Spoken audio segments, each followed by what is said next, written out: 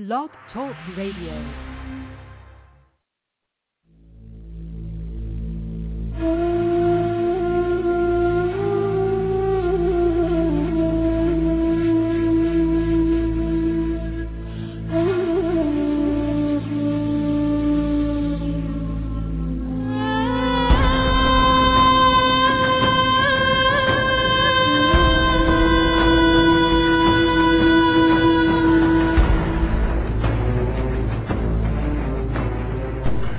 Planet X, Nibiru, megaquakes, nuclear war, martial law, New World Order, FEMA camps, guillotines, aliens, UFOs, fallen angels, Anunnaki. Their Earth will never be the same again. And at that time Michael shall stand up, the great prince who stands watch over the sons of your people. And there shall be a time of trouble, such as never was since there was a nation, even to that time. And at that time your people shall be delivered, everyone who is found written in the book. And many of those who sleep in the dust of the earth shall awake, some to everlasting life, and some to shame and everlasting contempt.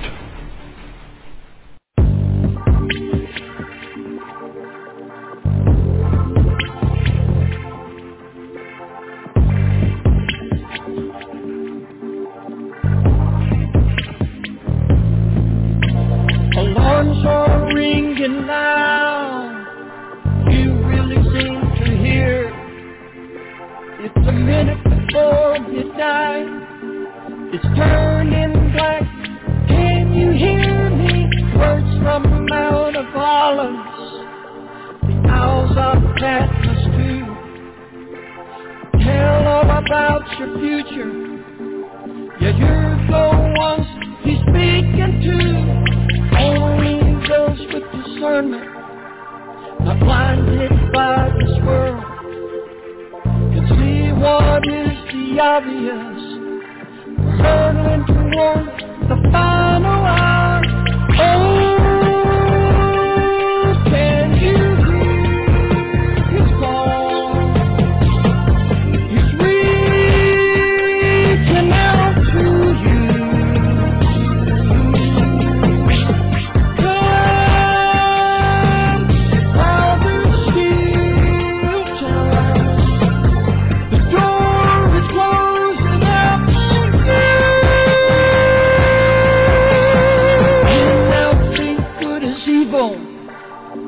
Say that evil is good. Every man does what he thinks is right. In his own eyes, ignore the truth. Leaders talk about nuclear war. It's now just a push away. Judgment is about to fall on man. Only the just will stand the day. Men led by evil spirits, they come from the other side, lead men to their destructive end. It's all written in His holy word. Oh, can you hear His call? He's reaching out to you.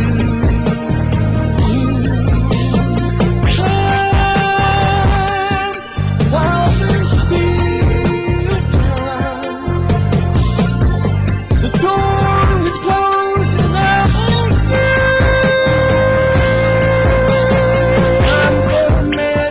its course, 6,000 years have passed. Now judgment comes upon the lost. No time to waste, run to the cross. Drunk old lies of this age, feel too smart to believe. Trade their future for their lust. Blinded by sin, they call you to join them. Fall into the order that Satan has designed. Men getting ready to sell their soul for a chance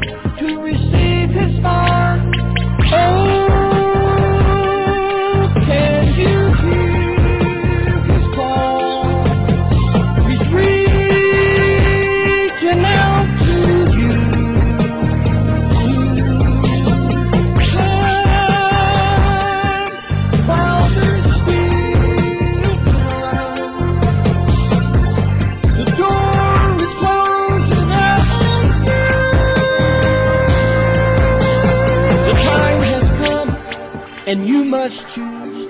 Will it be eternal life, or will you choose to lose your soul as you disappear into the midnight?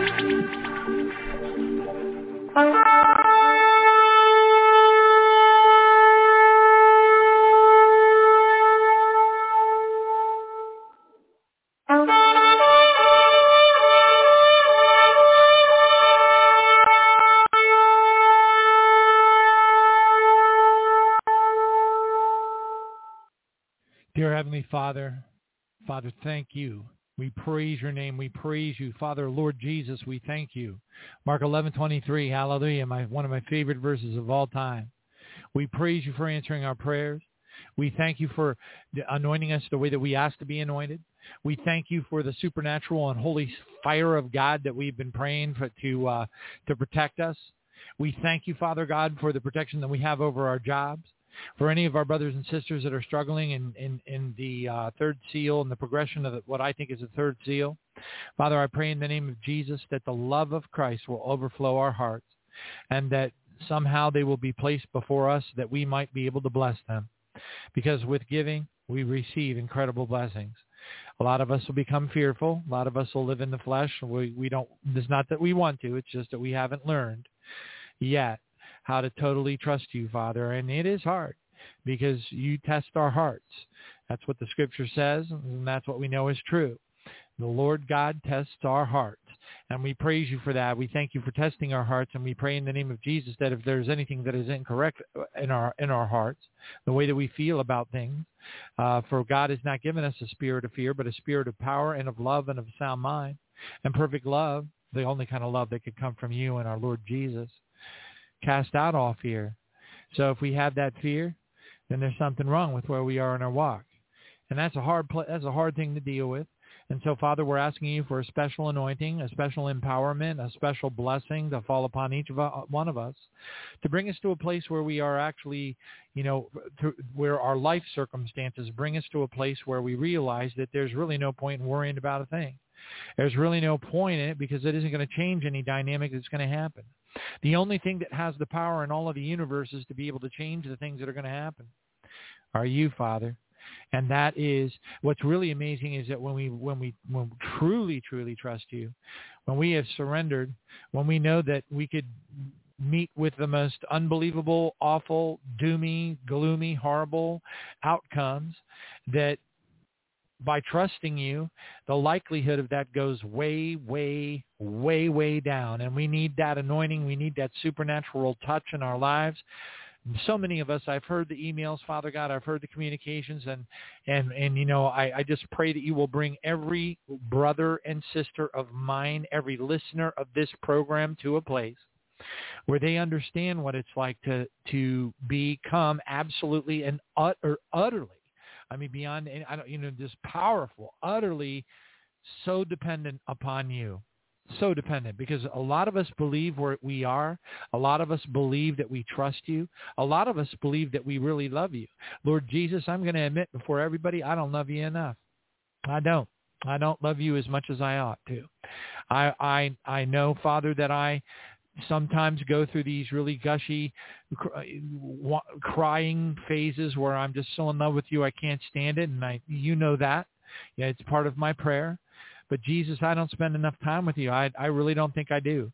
I had such a blessed time this morning, just, saying, oh, the heck with it. And, just sitting there reading Proverbs from the NLT and seeing the noteworthy increase in clarity and the meaning of some of them, and indeed finding a couple of mistakes. But nevertheless, you are the Word. And if we're not spending extra time in the Word, especially now, then maybe we don't have you as our first love. Maybe we don't love you as much as we ought to. Maybe we're more like Odin Hetrick, where he went to heaven 81 times, and when he first met you, you told him that one teardrop that fell on your shoe, your sandal, was how much you loved me.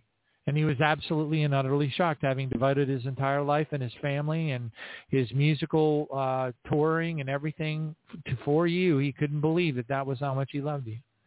And we have to assume that we're probably, if we're even at that same level, that that would be a miracle. And if we're probably somewhere less than that in our walk, and we need to be so utterly, absolutely, gushingly, I don't even know what the words are to use, overwhelmingly, just absolutely, utterly, I mean, to love the Lord our God with all our heart, all our mind, all our soul, just overwhelmingly in every possible way, and to love you so much, to know beyond any shadow of a doubt, without any question, that you are going to take care of us.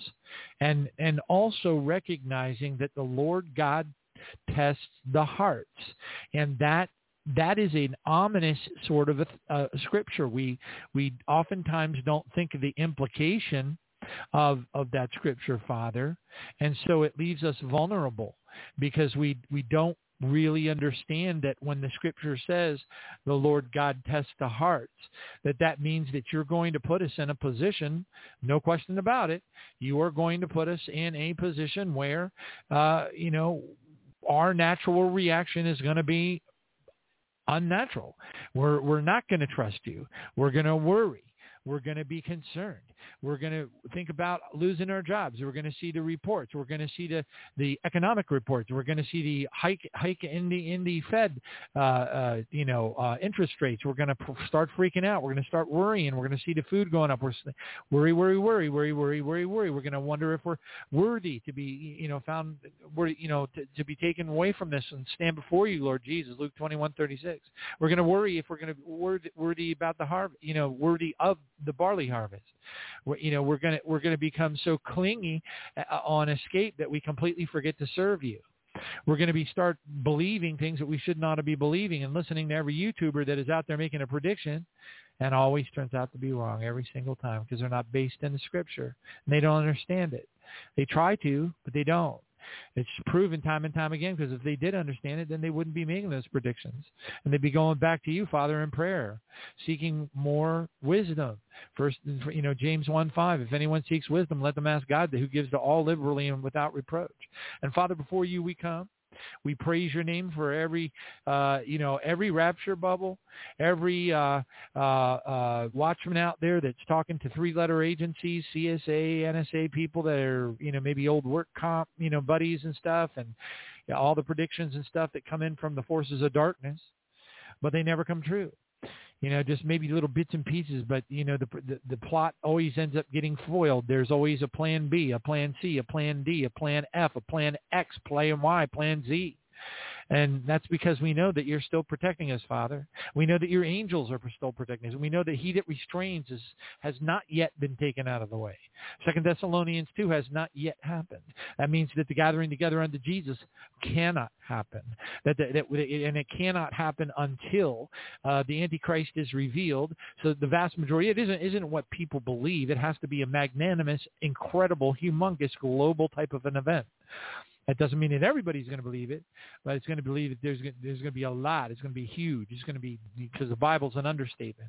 And if Paul used that held it up as an example of when we're going to be gathered together unto Jesus, then that it's the revealing of the Antichrist, the son of perdition, the sudden the falling away, which is no doubt caused by the strong delusion.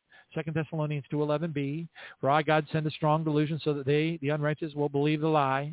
And that strong delusion, that falling away, is going to be caused, praise your name, thank you, Jesus, by some type of an alien event, a humongous one, obviously. Maybe the one that David Doetry saw, where the gigantic Death Star, sphere-shaped copper ball-like, that looks like all of these statues that are in front of the United Nations and the Vatican Library and all over the world now. Father, we don't want to ever step outside of your word, because what we'll do is we'll get false hope. We'll be walking around thinking that this is going to happen, that's going to happen. I put up with that for 11, 12 years, and I'm, quite frankly, as you know, Father, I'm about as fed up with it as I can be. And I just want to lean upon your word. I just want to, I want to know your word so well that when I listen to somebody talking, no matter how many tears are gushing out of their eyes, no matter how much they're praising Jesus on their YouTube channels, that I know know that they're not right. And I know that, they might have bits and pieces of it right. And it's not that I don't pay, I pay them utterly no attention, but I know what my Bible says. And the Bible always wins because the Bible is the very word of the Lord Jesus Christ. He who is our first love. He who we ought to love more than life itself. Be willing to lie down our lives to serve him in any way that is required. Hoping that it's not required, but also being at the ready to lay down our lives for the salvation of yet another, a neighbor, a friend, not just another believer, but even unbelievers especially. And Father God, we just praise you for these revelations, these understandings. We praise you for your holy power. We praise you for your anointing. We thank you for the power of prayer that you have given us. We praise you for the holy fire that we can use and call down against the enemy. And we thank you, Father, for bringing us to a place where we have nothing to look forward to. It is gone. And we praise you for that, because that brings us to a place that if we are perfectly prepared to lose everything, then we have no one else to trust but you, and that helps us to fall in love with you even more. And never mind all of your mercy and how undeserving we are of your grace that you have given us time and time and time again. Glory be to God. Thank you, Jesus. And our Lord Jesus, thank you for being our advocate. Thank you for praying for us. Thank you for giving us like umpteen bazillion chances over and over again. Thank you for helping us to be able to fight our way, even though we're going to be tested. Even though, as the scripture says, that Father, that you're going to test the hearts. And it's fascinating because really, as it says here in Proverbs 17:3, the Lord, it says, fire tests the purity of silver and gold, but the Lord tests the heart. Well, amen to that. Praise God, because you know what? If you don't wait till the last minute, Father, and if we start doubting and worrying, then the Lord God has tested the heart, and the test was failed. Amen. Thank you, Jesus. And we praise you for revealing this to the hearts of babes, because, Father, we are going to pray and pray and pray and pray and praise and praise and praise, because we know that you are going to take care of us. And we got nothing to worry about. And we give you all the glory. And even if that meteor smashes us on the head, we're not going to feel a thing. And now to him who is able to keep us from stumbling and present us faultless before the presence of your glory, Father God, with exceeding joy. How much ecstasy is that? Hallelujah. And to you, Father God, our Savior, who alone is wise, be glory, majesty, dominion, and honor, and power, and glory. Father, we love you, we thank you, and we don't love you enough. We admit it, we come before you, we confess it, and we ask you to fill our cups with love for you and Jesus, that our lives, our decisions, the choices that we make become holy, pure, and righteous in the days ahead, that we are not with the goal of leaving as early as possible, but with the goal of serving you exactly as you would wish for us to serve you, and Jesus, exactly as you would want for your representatives on this earth today, hand-chosen before there was time, written about in our books in Proverbs 139, verse 16, and Ephesians 2:10. Let us walk in those works, and let us be worthy of hearing the words, even as we rent our robes as a tax collector. Contrite spirit, welcome home, good and faithful servant. In Jesus' name we pray. Amen. Hallelujah. Thank you, Jesus.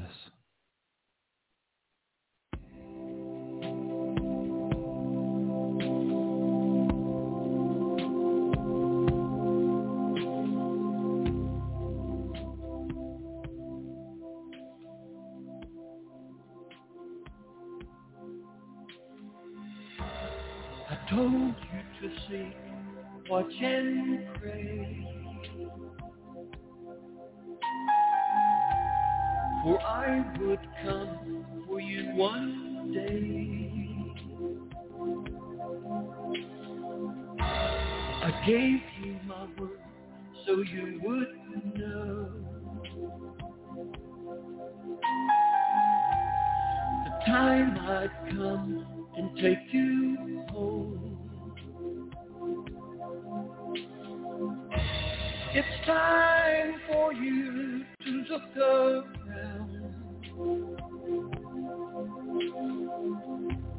the signs I gave were coming down. Don't be caught asleep and blind. You don't want to be left behind. Come and be whole. Come and be whole. Come and be whole. Come and be whole. Come and be whole. Come and be whole. Come and be whole. Come and be holy. Well, praise God. Thank you, Jesus. Well, any of y'all heard, has anybody out there, let's hear a praise offering for Jesus, as David Wilkerson used to correctly always say. I love that. My church back from the 70s used to do that too. Let's hear a praise offering for Jesus for any of those of you out there, any of you listeners out there who have been hearing people speaking, they're all, they're in that rapture bubble, and, that big old rapture bubble. And we already know that, some of our past guests and stuff had, actually mentioned days and dates and all that kind of stuff. And while we're past those dates, so that didn't work out too well. I've been dealing with, this stuff now for 12, I'm approaching 12 years. I'm working on my 12th year now. And, I'm doing now what I should have done. I should have spent more time in the Word and, and looked and thought about it a little harder, because, you can read, for example, you can read 2 Thessalonians chapter 2, 500,000 times. You're always going to see something new, but eventually you want to simplify it.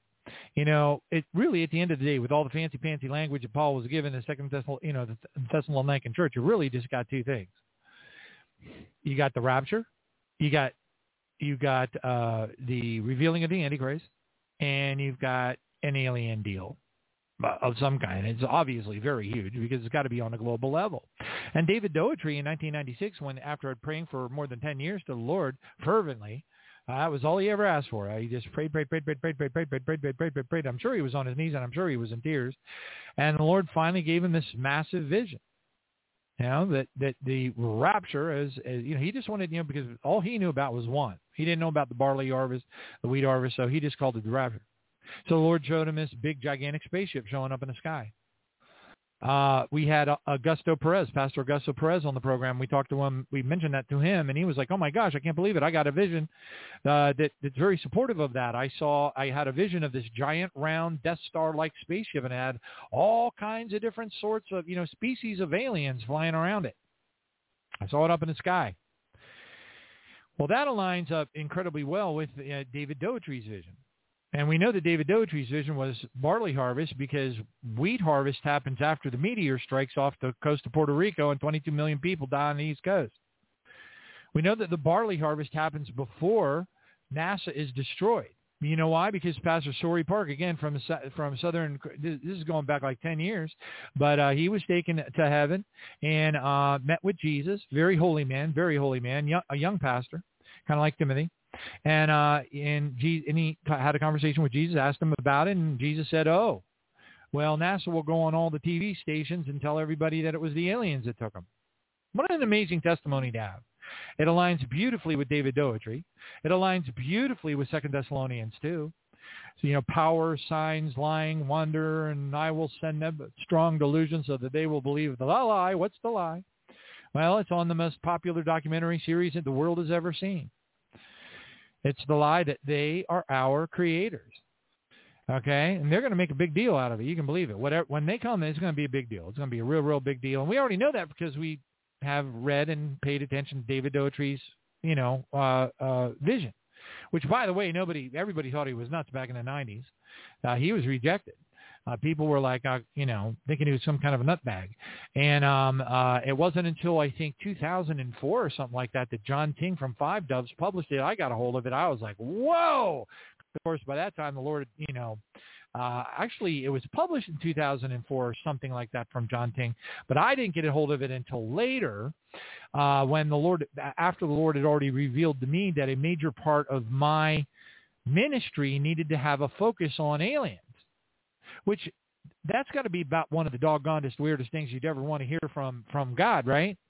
Certainly, and especially because I really didn't kind of like believe in them. You know, I mean, it was weird. It was like I was one of those people. I was like a pastor going, you know, holding the hand of my 7-year-old son, walking through the Smithsonian Institute, looking at, you know, a 7-foot-tall Neanderthal man and having no biblical explanation whatsoever for its existence.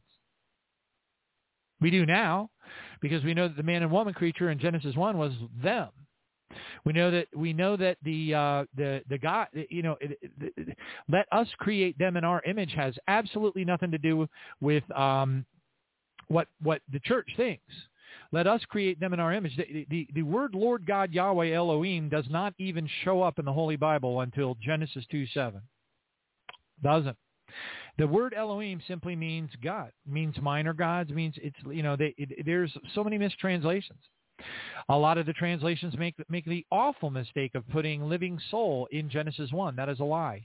That is absolutely incorrect. I have done the deep dive digging. It took me over 4 hours, Septuagint, going back through a number of early texts, and I was able to confirm that a number of translations put living soul in front of the man and the woman in Genesis 1, and it's false. Those words do not exist there. The translators dorked us over because they couldn't figure out what let us create them in our image was. That's because God, our Father, just like he uses divine healers, think about it. Who heals the person when they're in the wheelchair with Parkinson's and then they jump out of the wheelchair and say, praise God, hallelujah, or they're blind and they say, I can see. You know, who healed? Was it, you know, who healed the man with the withered hands? You know, in front of the tabernacle. You know, I think they called it beautiful or whatever. But you know, who healed? What was it? Was it, you know, silver and gold have I not? But you know, rise up and walk. You know, was it the apostles? Did they do the healing? No, they didn't do the healing. Jesus did the healing. Jesus Christ, the power of the Godhead, moved through them. That's why we got to do the laying on of hands whenever we can.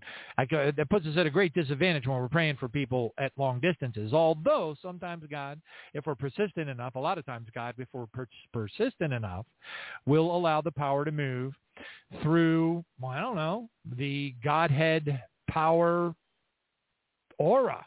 I mean, I don't know what else to call it. But maybe we'll call it a supernatural star field of energy. Who knows? But God uses other beings to accomplish things. Simple as that. I look, at the time that we're in right now, I wish there were, I'd almost like to get more out of the visits from Joy Pugh and Brother Zen and to have a talk with them. I might set up a Zoom meeting or something, have a chat with them and see if we can split them up, because I want to get more of the esoteric stuff again from Zen. Some of the stuff, he wrote the book Skyfall. He wrote the book Sons of God, Why Are We, Who Are We and Why Are We Here? But see, here's the thing. That isn't good enough for me. Don't get me wrong. I love Brother Zen. He is tops. You don't get any better than Brother Zen. I love Zen. I love Joy. I love them with all my heart. They're awesome. And we have been around here doing this for like forever. But, the thing is, we all need to come to our own reconciliation, So I was, I had my epiphany times. I had my times when I bawled like a baby and stood out the back of the house. I've testified to that. How I said, Lord, I don't feel like I want to do this. I don't want to do the radio show. It's too big a responsibility. It's ominous. I never was concerned about persecution. That was never a big deal. There were times when I got stuck in the back with a gigantic 18-inch, chainsaw, but, publicly and all that kind of stuff. It's happened many, many times, and that's okay. And sometimes it was people that were very close to me. That's what the devil likes to do the most. But it's beside the point. So, but anyway, all these things have explanations. My own daughter, I mentioned this on one of the programs. My own daughter was doubting her faith because, her husband is, an unbeliever, and he's very scientifically minded, or at least he thinks so. And, and he's like sitting there playing the debunker game, well, if the earth is only 6,000 years old, then how come this? And the earth is only 6,000 years, the traditional unbeliever game, right? So then my daughter comes to me and I'm like, well, Dad, I'm really starting to feel, I'm really starting to doubt my faith because, the word, my mom tells me, she's like, my mom is telling me all the time that the earth is only 6,000 years old. And I know that isn't true. And I told her, honey, it's because your mom has no idea what she's talking about. And I know she doesn't listen to this show, even though we're really good friends and everything. I know she doesn't listen to this show because if she did, she would never say something like that to my daughter. And I told my daughter, I said, no, it's nothing like that. You got it wrong. It's completely incorrect. The earth is billions of years old. The Arizona Media Crater National Park is 16 million years old. The problem is people just, I don't know what's the matter with people. I don't know. I don't want to get into it. But then, I learn things, little bits and bites and pieces at a time. But, then the devil would attack me. And, even though, and the whole alien thing, one thing led to another. I would, the devil would attack me and I would have doubts. And then an unbelievable supernatural, a miraculous God event would happen in my life that would so utterly confirm that I was right. And that Zen was right. Now, don't get me wrong. Zen and I don't agree on 100% of things, or else we wouldn't even be human. We'd be, I don't know what kind of species we'd be. But anyway, and obviously the minor gods in heaven don't agree on everything either, because 1 Kings 22:19 wouldn't make any sense. Because why would our Father God say, be standing before an innumerable company of spirit beings, which are minor gods, and asking them, how shall we make King Ahab fall at Ramoth Gilead? So much for God micromanaging everything, right? So much for everybody thinking in one accord. I mean, he wouldn't ask that question if he didn't want somebody to give him the answer, and he obviously didn't know what the answer was, or he wouldn't ask the question. But we don't have the common sense to be able to reason our way through these things. And when God gifts you with that common sense, now granted, the devil's going to attack you. He's going to make you think, no, this is nuts, this is crazy. But I did the homework. And then I had other very, very, very, very supernatural things happen that could not have possibly happened if it wasn't all God, to tell me, John, I am telling you this is correct. You do understand it right. Don't be bashful. Tell people. Because here's the thing. When you understand these things, you can save people's souls. I was able to bring my daughter now, I tell her I'm praying for her, and she's like, thank you, Dad, and there's even times when I'm kind of bummed out, and she'll tell me she's going to pray for me. I almost lost her, as far as her belief system. I would have brought her back, but, I didn't hesitate. I literally said, your mom is wrong. All these other people are wrong. All these, whatever it is your husband's telling you, he's misinformed as well. Okay. That may be what the vast majority of Christians think, but that is wrong. And my daughter was immediately restored. Her faith was immediately restored. And don't anybody out there tell me, as you shake your little granny finger at me and say, this guy's a heretic, and all that kind of stuff. No, you need to learn. Praise God. You need to do the homework. You need to read the books. You need to spend the time. My goodness, most people don't even spend any time in the New Testament at all. They're so busy out there rifling through YouTube looking for somebody to tell them that they're leaving next week that they're not spending any time in Jesus. Jesus Christ, our King, our Lord, the one who's supposed to be your first love. Well, if Jesus is the Word, and the Word was God, and and the Word dwelled among us, the whole John chapter 1, Gospel of John, chapter 1:1. I mean, come on, who is Jesus? The Word. And you're not spending any time in the Word. You're too busy rifling around through YouTube looking for some rescue mission to come get you out of the mess that you're in. When instead, if you would just surrender and do what God asks you to do, be obedient as he wants you to be, recognize that when Jesus talked about the parable of the wise and foolish virgins, he didn't miss a beat when he went into the parable of the talents and rewards. They go together hand in hand. So it's very important for us to spend more time in the Word, more time seeking Jesus, more time drawing in closer, more time using spiritual warfare prayers, more time praying for the unsaved across the world, more time praying, more time making our lives a prayer ministry. Absolutely. At the very least, praise God. Now's the time. Now's the time to be talking to people. Now's the time. Look. Okay, let me just give you an example. Look how high the gas prices are. How many of you out there, again, have, let's hear a praise offering, just like David Wilkerson. Let's hear a praise offering for how many people out there listening to the program right now have heard the rapture bubble predictions and are still hearing them, and have heard the various, quote, watchmen out there. Many of them are very good Christians, and many of them are very, very smart. But they are getting their information from earthlings. Okay? Let me just put it as frank as I can. Earthlings. They're getting their information from earthlings. See, I used to track Illuminati information. I used to track, every little thing that an entity like Klaus Schwab would say. I used to track that stuff. I'd take notes. It was unbelievable how hard I tracked it. I tracked it because I figured, hey, they're the ones who are going to do it, so I might as well pay as close attention to it as I possibly can. I spent so much time tracking that stuff, I didn't pay any attention to the Bible. So I spent years and years and years eating crow. But oh well. Who am I, just that wacky guy who's here telling you that the let us create them in our image is not the Father, Son, and the Holy Spirit. It's creator gods. Those are what you call creator gods. Oh, my gosh, did you hear what he said? He's some kind of a raving lunatic. No, I know as a fact that that's what they are. So God doesn't, our Heavenly Father, he can, I'm not saying he can't, but he chooses. The perfect order of the universe is such that our Heavenly Father, and we see evidence in that in divine healings. So again, before I forget, let's hear that praise offering for people that have heard the rapture bubble and have heard a huge uptick and people out there saying, this terrible calamity is going to happen. That terrible calamity is going to happen. Watch out for this date. Watch out for that date.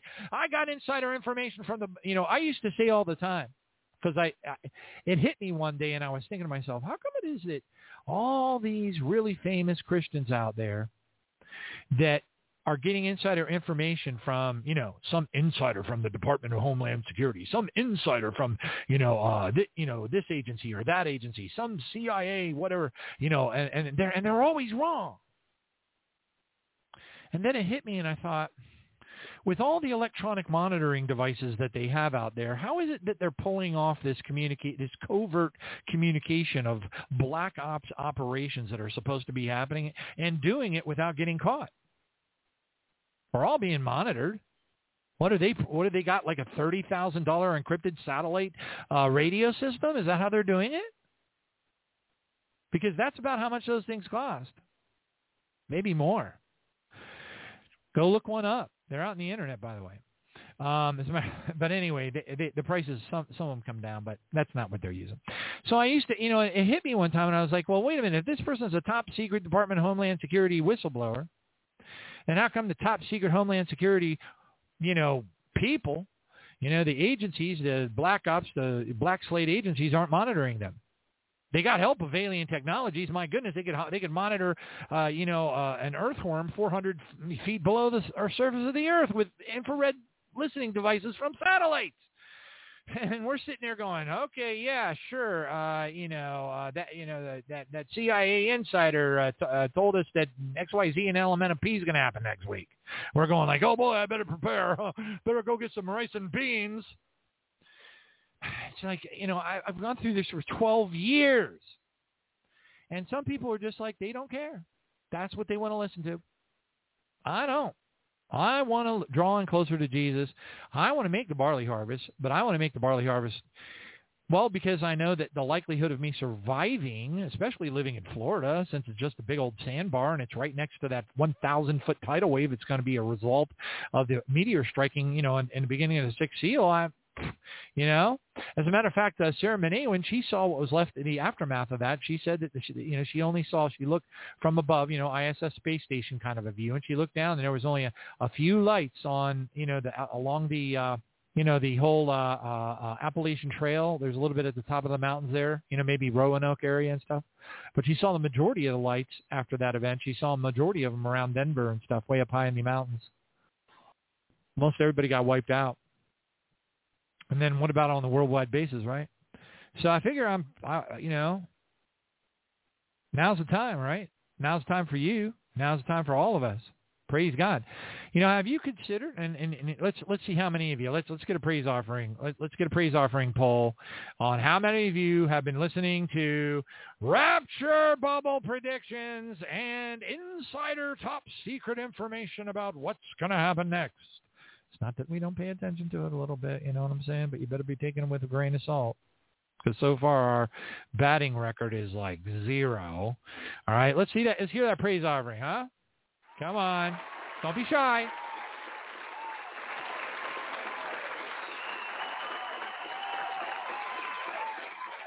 Ha-ha!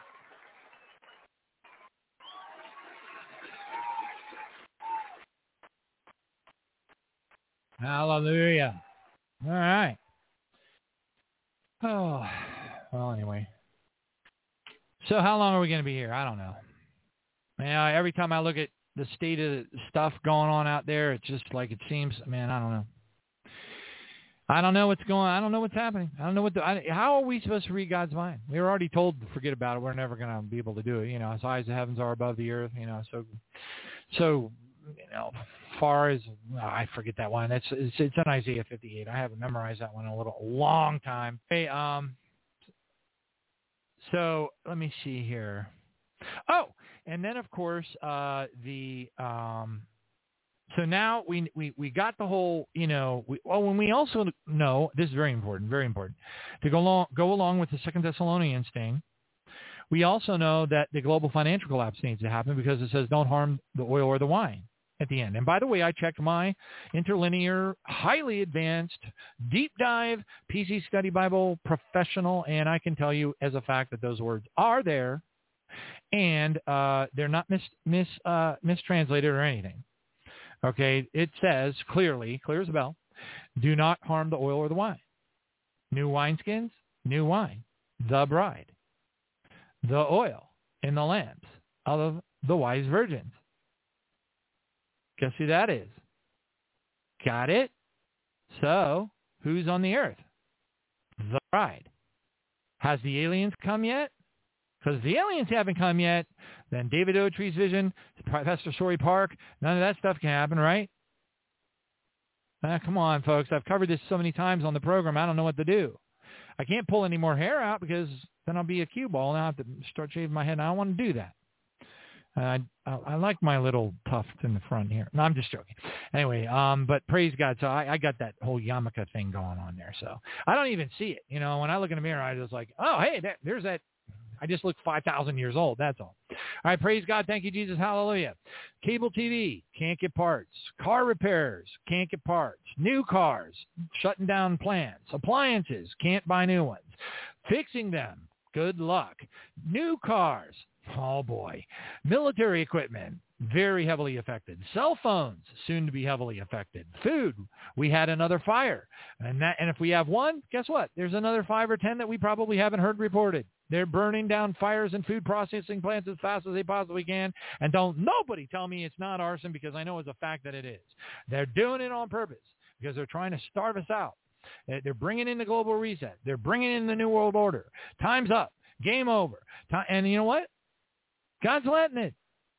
No one's stopping. Our Father isn't stopping that, but he is still protecting the bride. Don't harm the oil or the wine.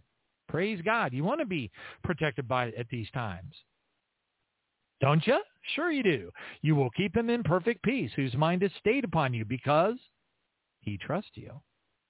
If you don't trust God and you're all worried, oh no, oh my goodness gracious sakes alive, oh no. Guess what? Isaiah 26:3 doesn't apply to you. You forfeit. This is what you get. You get a buzzard. You forfeit. It says, You will keep him, you, our Heavenly Father, will keep us, you and me and all the listeners of the program, in perfect peace because our minds are stayed on God and we trust him. And God knows that we trust him.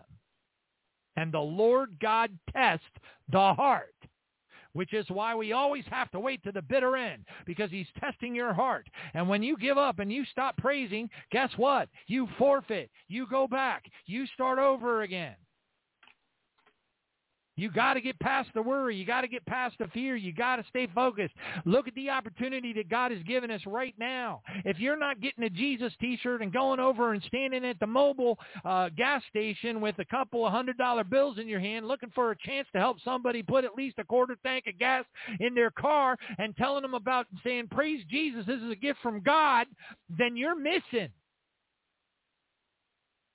You're missing. Who do you think God's going to pick for the barley harvest? Many are called, few are chosen. Many are called, few are chosen.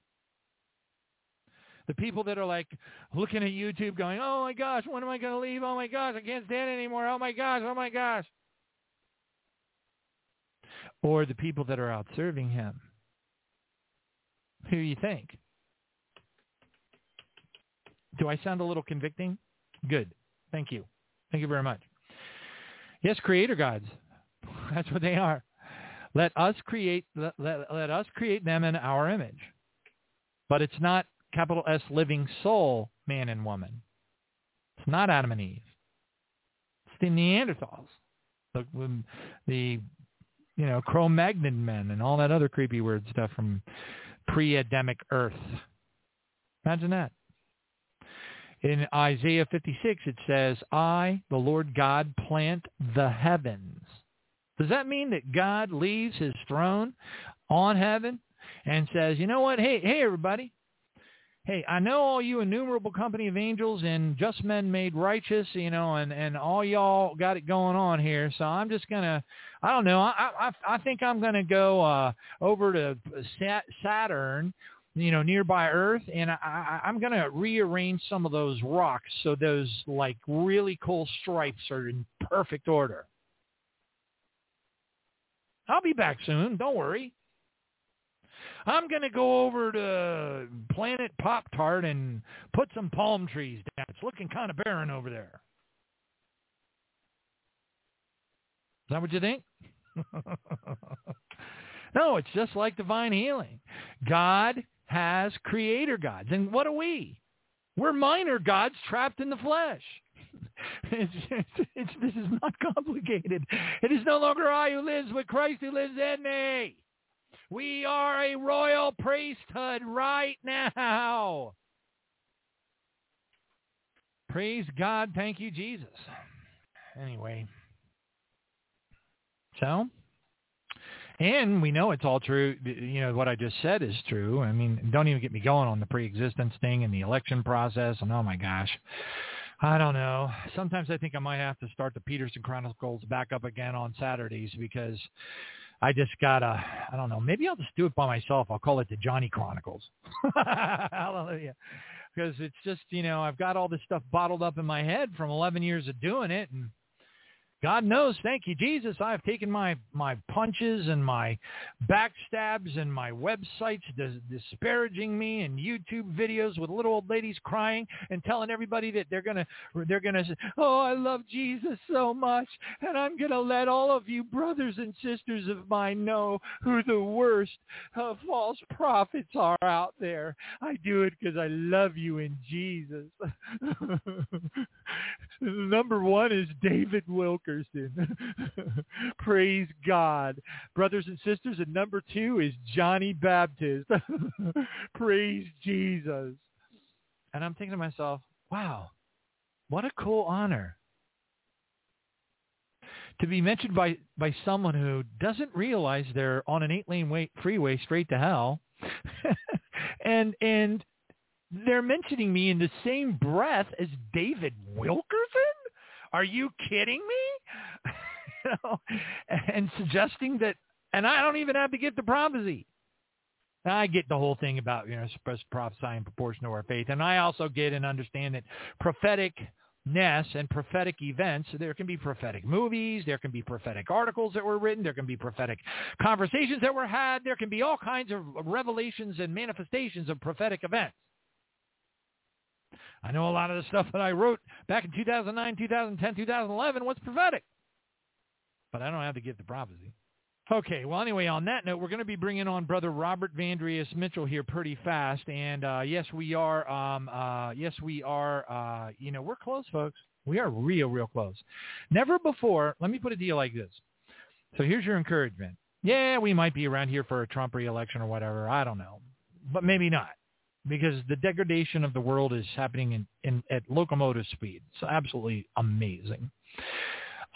We also know that our Heavenly Father has lifted his hand of protection off of the earth enough to allow something like the pandemic to happen, probably to allow another similar event to happen. We know that people are dropping like flies from the vaccines and the booster shots. And I'm not, like I said, Hydra, Schmydra, whatever. You know what? We gotta focus on the imminent threat. Okay? The imminent threat is Granny's going to drop dead. Okay? Worry about the Hydra later. All right, I'm planning on being on the earth when that stuff starts happening. Now, oh my gosh, look at that. I'm like, okay, whatever. Well, a meteor just smashed into you and you haven't repented yet. People get things out of order. They get all excited. Oh, that's pretty scary. I better pay attention to that. They don't know how to categorize or prioritize scariness. Hellfire, to me, is more scary to get hit with a meteor. It ought to be for everybody. All right, praise God. Thank you, Jesus. So, so anyway, on that note, I do want to get back to just, kind of grazing through the headlines pretty quickly.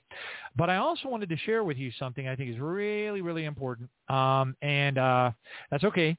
It's the kind of thing that Robert will want to talk about, although we of course, really like to also hear from Robert about the esoteric things.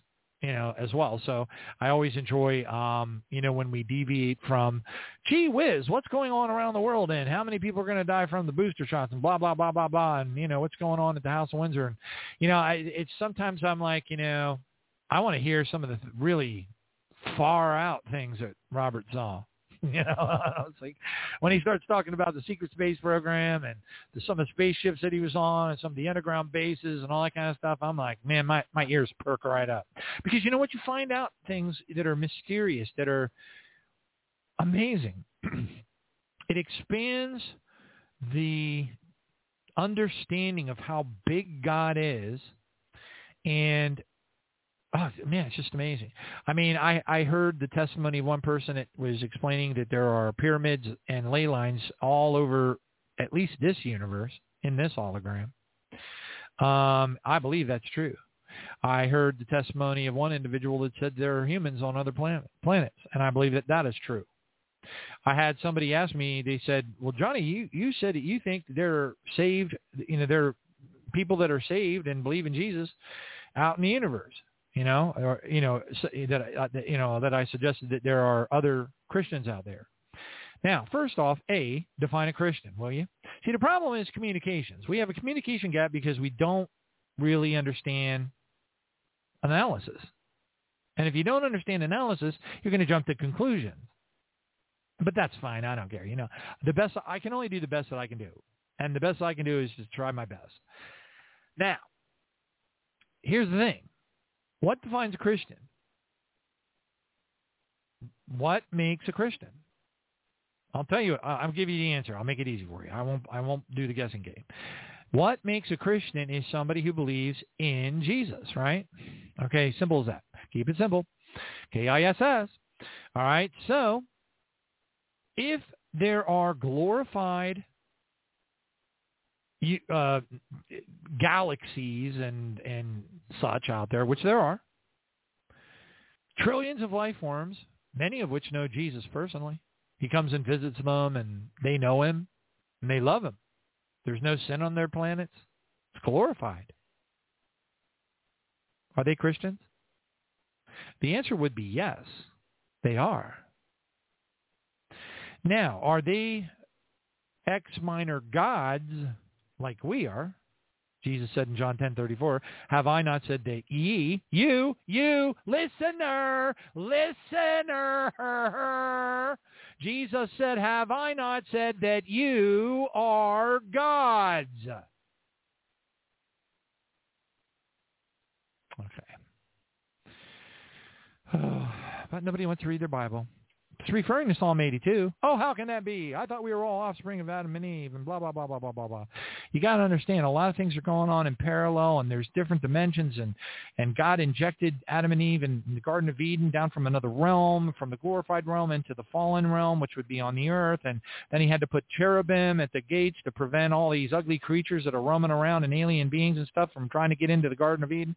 And, the story is a lot bigger than we think. Everything that's in the Bible is true, if you understand it, but not everything is true is in the Bible, and you really got to do some hardcore research to figure out some of the more, the really interesting stuff.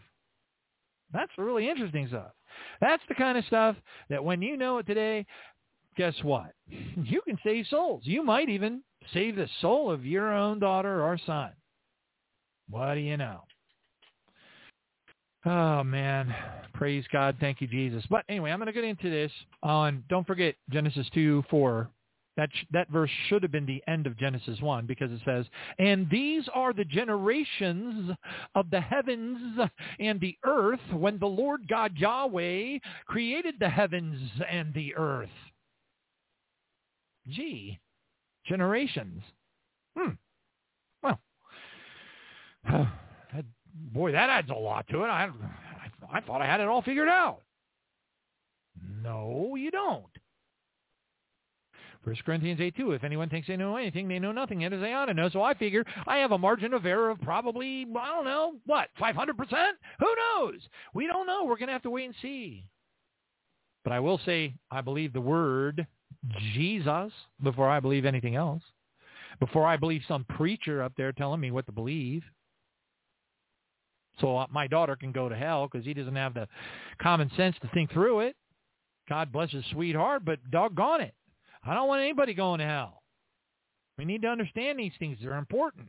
Now, you don't throw your swine, your pearls before swine. If you're going to get your butt kicked like Timothy did, Timothy ran out, from where, I guess his house or whatever, and he ran out and started rebuking people in a pagan parade and got kicked. He died of internal injuries, of internal bleeding. He took him all night to die. If he would have rethunk that, how much more good could he have done for the Lord? But he let his passions get in his way. He ran out. He confronted the gay pride LGBT LMNOP parade, and BLM kicked his cheeks right into the next dimension, and he died. We need to learn from our forefathers. Praise God for him. I'm glad that happened because it teaches us a lot. Now, listen, it's not to say that that's a bad thing. We had part of the apostles were the sons of thunder. They were making a lot of ruckus, a lot of noise. But the problem is you have to be wise as a serpent. You got to understand the days that we live in right now. You got to assess what is effective and what is not effective. And then today we are living in a different world. Very, very different. No, we might not. We might be able to go down to the courthouse with a permit and stand there with a little mini microphone and tell everybody about Jesus and hand out a couple of pamphlets. And what did you accomplish? What you accomplish is watching 5,000 people walk past you and not take any of your pamphlets. Now, granted, if it was during Stephen's time, everybody around the courthouse would have picked up a stone and stoned you to death. But at least that's kind of cool because then you get to go home with Jesus. That's awesome. And Stephen wasn't like going, ow, ow, ow, ow, ow, ooh, that rock was big. Ouch, ouch, please stop doing that. Ouch, my goodness. No, he was looking up in heaven and going, glory be to God. Thank you, Father, I can see you. We're all like, oh, but we worry. Oh, I worry. I'm afraid. I don't know. I'm kind of timid. Yeah. I don't want to say anything that's going to offend anybody. They might call me a name.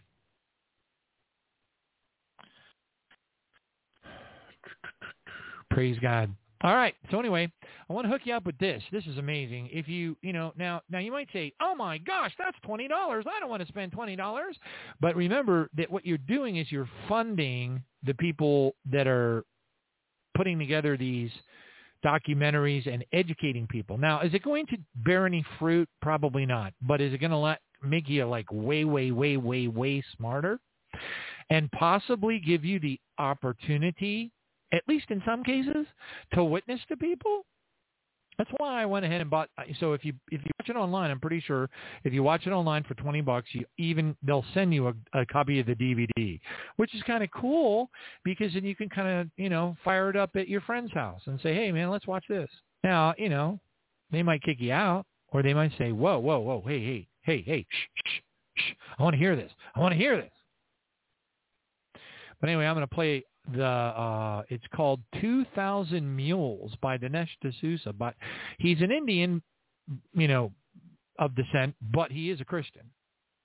Let's listen to this trailer. I watched the whole movie today. I had a pause in my day's work and I took my lunch break and I listened to it. I watched the movie and I was like, whoa. So, all that Dominion voting machine stuff they had and all the, affidavits that they had collected about people stuffing ballots and all that kind of stuff that the Supreme Court wouldn't listen to because they're totally compromised. Global Satanic Crime Syndicate. Run by Satan himself. And a whole bunch of reptilians, a bunch of Dracas, and all kinds of other creepy things. Creeping, crawling things, like Ezekiel saw when he dug a little hole in the side of the temple. So all sorts of creeping things.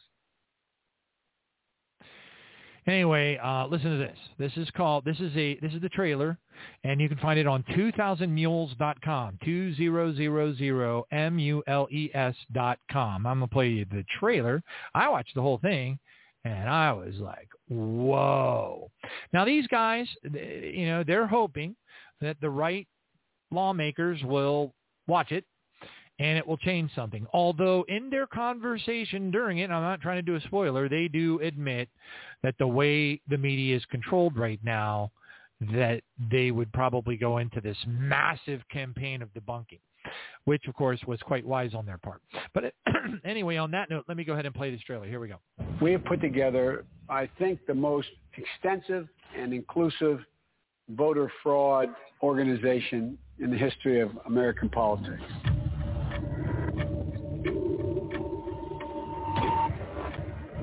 Let me say it again. The 2020 election was the most secure election in American history. That's CNN and Let me Biden. begin by asking a very simple question. Do we know the truth about what really happened in the 2020 election? I think millions of Americans know something went wrong, and they have little pieces, and no one's really put it together. I'm agnostic on this question, and I am awaiting more information. If I believe the president were a Nazi, I might steal an election. Bold accusations require bold evidence, and they haven't seen it. We have been working on something big. Show me the money. Can we meet? I've been working with Greg Phillips. He has a deep background in election intelligence. True the Vote has the largest store of election intelligence for the 2020 elections in the world. No one has more data than we do. We identified in Atlanta 242 mules that went to an average of 24 drop boxes. But Philadelphia alone, we've identified more than 1,100 mules. What is a mule? Person picking up ballots and running them to the drop box. This is not grandma out walking her dog. Bad backgrounds, bad reputations. They are interested in one thing, that's money. And in no shape, in no way, in no time is that legal. This is organized crime. Do you have video evidence? 4 million minutes of surveillance video around the country. What you're about to see is disturbing. So this is 1 o'clock in the morning. Don't we all vote at 1 o'clock in the morning? On one night, this person, this mule, went across 6 counties to 27 different drop boxes. I call it the Mexican mafia, seriously, because they work like that. This is jaw-dropping. What you showed is frightening. It's just sickening to me. Now we come to the most important question of all. Was the magnitude of vote trafficking enough to tip the balance in the 2020 presidential election? It's not a leap to say this would have made a difference. They have ruined Election Day in the United States of America. That's provable. And that's enough for me to fight the left with every fiber in my body. Without free and fair elections, we are not a democracy. We are a criminal cartel masquerading as a democracy. 2,000 Mules. In select theaters, May 2nd and 4th. Virtual premiere, May 7th. Stream, May 8th at Salem Now or Locals. 4 million minutes of videos. And what was probably a little bit difficult to discern is that they had, and I don't want to spoil too much, but I'll tell you this, that the team of experts that they actually get hired by other countries. They travel all around the world, and they do analyses of very, very advanced supercomputer level analysis of data to determine fraudulent elections.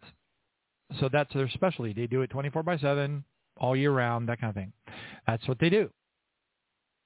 And they understand law enforcement. They understand what's called geolocation. So all of our cell phones, and this reflects back to when you watch like a movie about. We see it all the time. It doesn't matter what movie you watch. If it's a crime drama of some kind, they're always getting burner phones and stuff like that. And they're throwing their regular phone away. That's because the thing about it is that it's like Google. The geolocation data is being uploaded into the cloud from your phone by applications which you have installed. And when you installed it, it said, will you allow me to do these 5,000 different things? And you're like, dang, man, I got 30 seconds to get this installed, and I got to go to work. And so you're like, yeah, blah, blah, blah. Now you have like 13, 14, 15 apps that have full-blown geolocation data being fed up into the cloud. And then what they do is they use that geolocation data to sell. Now, and you might say, well, I live in California, and so I'm part of the, California Consumer Privacy Act, so they can't do that to me. And the answer is, oh, yes, they can. Oh, I live in Europe, and we're protected by the GDPR, and they can't do that to me. Oh, yes, they can. And these people know how to get that information just like law enforcement does. So what law enforcement does is law enforcement gets a subpoena, whatever. You don't even need a subpoena. But they use the rule of evidence and stuff in law enforcement, but, they need. For example, they even show you on the video about a little girl, 7 years old, got killed, something like that, shot in the head, and they wanted to find out. So they used the geolocation data that was uploaded to the cloud of all the cell phones in the area. And they were able to track. They could actually make a map of where the cars drove. One of them was sitting across the street. It was hanging out at a McDonald's, whatever the case is, And they were able to track it down to two people. They caught the guys. Now, so what they did was they asked these guys, Dinesh D'Souza and these other experts, said to them straight up, how much cellular geolocation data did you have to pull down in order to do these live maps? These maps that would show where the cars were driving, what time they drove where did they stop, where did they go next, and they could actually do it just like you have like with your Fitbit or your Google whatever, your iPhone fitness app or whatever. When you go jogging, if you want to go jogging, you can actually see a little trail where you went. Well, they did that for all, and they made really strict criteria, and they made these rules, and they had to follow all the rules and that kind of thing, and they created these maps, and they literally proved hundreds upon hundreds upon hundreds upon hundreds upon hundreds upon hundreds upon hundreds upon hundreds of thousands of votes, not just anything small. We're talking about unbelievable numbers. They downloaded petabytes. But, of course, if you're not in computers, you don't know what a petabyte is. But I'm here to tell you a petabyte is so doggone big. forget about it. And they got like an untold number of petabytes of this geolocation data, and then they used, essentially mini supercomputers, and they created bazillions of these little maps of these mules going to places to pick up ballots and then going to all the ballot drop boxes, and then they correlated it with 4 million minutes of video surveillance.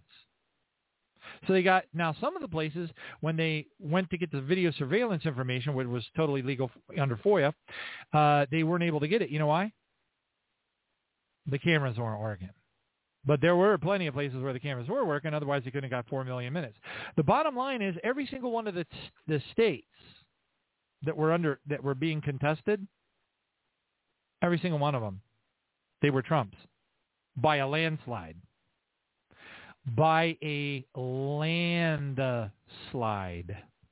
Oh, and by the way, it wasn't just those 5 states. They were doing it everywhere else, too.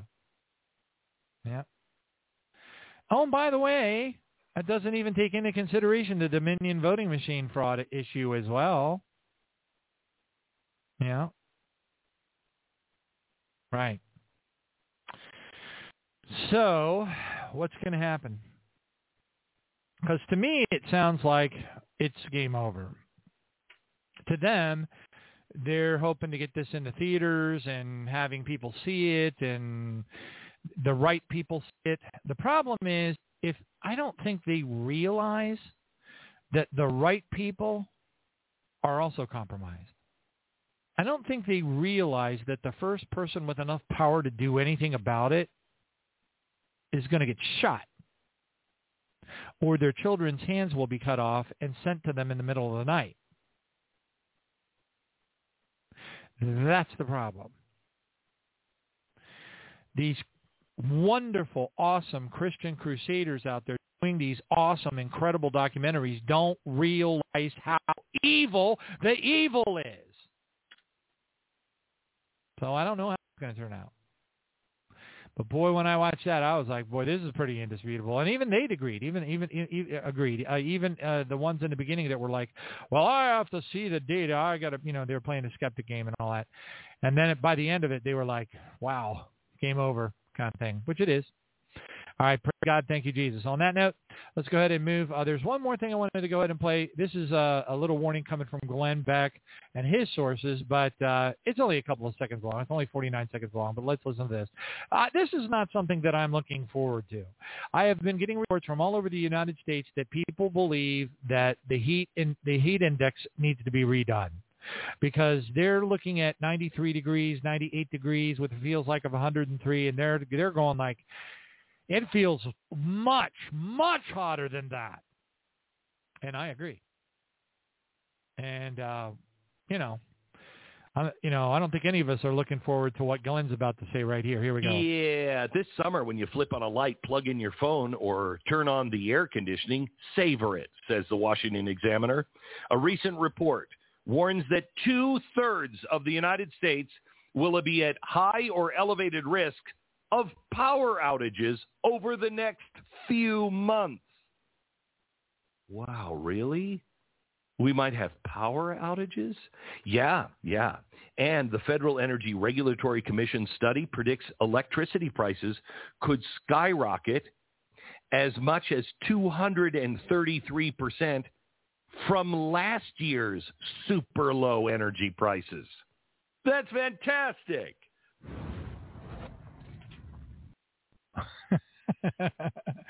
Does it kind of sound a little bit like Glenn Begg's starting to lose it? Anyway, I was thinking about bringing that guy Dinesh D'Souza on, but he's too well connected. He's too high up. So although sometimes we ask people like that to come on the show, and they're all kind of happy to come on the show. So I don't know. Maybe we should invite them to the show. Maybe we should. I don't know. What do you think? Okay, is yours?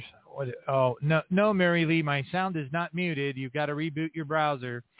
All right, hallelujah. So, okay, so, deep. Okay, next one up. Here we go. Let's head into the news. Ladies and gentlemen, may I have your attention, please? It's not normal. It's just wrong.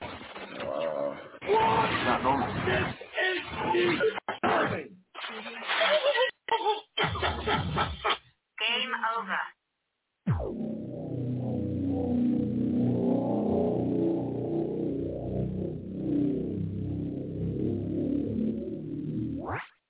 Praise God. Thank you, Jesus. The headline reads, Long COVID may be behind mysterious liver disease in kids, Israeli study says. Yeah, and the 50 booster shots you meatheads made them take. What do you expect? You're going to be lucky if anybody's alive in that country. Oh, boy. Next one up. Yahoo Finance reports that Biden is to unveil a plan for the next pandemic while seeking $88 billion in funds. Oh. Goody gumdrops. It's a good thing that I'm a hermit, so unless I go over to like the mobile station and that was the most awesome thing. There was this nurse, and she was she had a nursey outfit on, nurse outfit, scrubs, and she was in line, and she was like counting out coins, and I just walked over to her and I said, pardon me, but go ahead and put those coins away and follow me. Please, just go ahead. And she was like, kind of like in shock, put the coins away. And I took her out to the gas pump. I put it in there. I stuck in my credit card. I filled her gas tank up, and she's like in tears. And I'm like, this is from Jesus. And she was like, I did that another time with another guy. I forget what it was. There was some fellow, and he was having trouble, getting enough money for whatever it was. I don't know what it was. I don't remember. And it was amazing. And so I went up and I think it might have been gas. It might have been gas. And I went ahead and helped him too. But it was at the credit card terminal. So I just stuck in my credit card and paid for his gas. And this guy behind me, he looked like Spicoli from, Fast Times at Ridgemont High. I kid not. He was a little like a tall version of Spicoli, right? And he's standing behind me, and he goes, like, wow, dude, you're going to create a revolution, man. I'm like, cool. Right on. Hallelujah. Next one up. United States Republicans slam woke Pentagon spending. I don't want to talk about LGBT, LMNP. I don't want to talk about BLM. I don't want to talk about Antifa. I want to talk about society. That's driving me crazy. Uh-oh, I'm starting to sound like Glenn Beck. Oh, no. Nothing happens. Nobody goes to jail. Nobody pays for a thing anymore. Saudi seizes rainbow toys and homosexuality crackdown. Boy, I kind of wish we were doing that. Oh, well. Dream. Here we go. Next one up. United States calls Taiwan Strait international waterway as China warns against false claim about the sea. I did a little bit of study about this. This is actually a pretty interesting conflict. Yeah. Did you know that Taiwan used to be called the Republic of China? One of the leaders, what was his name? Feng Se Xiao or something. The guy that was before Mao Zedong. He got run out of town by Mao Zedong and all those guys because they did all that karate samurai stuff and chased him away. And then he goes over, Chiang Kai-shek or something like that. He goes over to Taiwan, and they call it the Republic of China, the ROC. Anyway, it's confusing.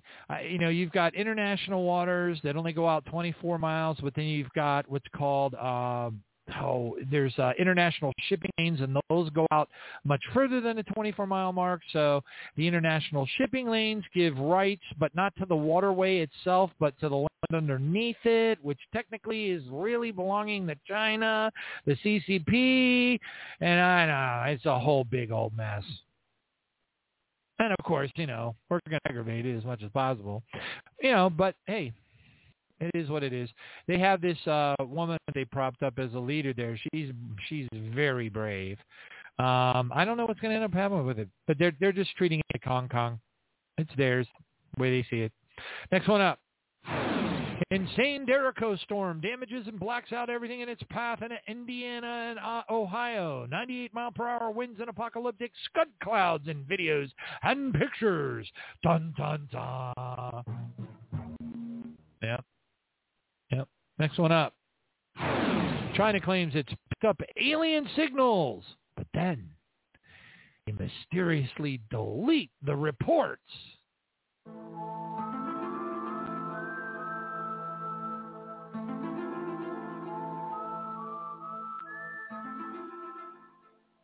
Next one up. Major water cutbacks loom as shrinking Colorado River nears moment of reckoning. You know, looking at these photographs, these aerial photographs probably taken by drones, that's very apocalyptic. That water's really low.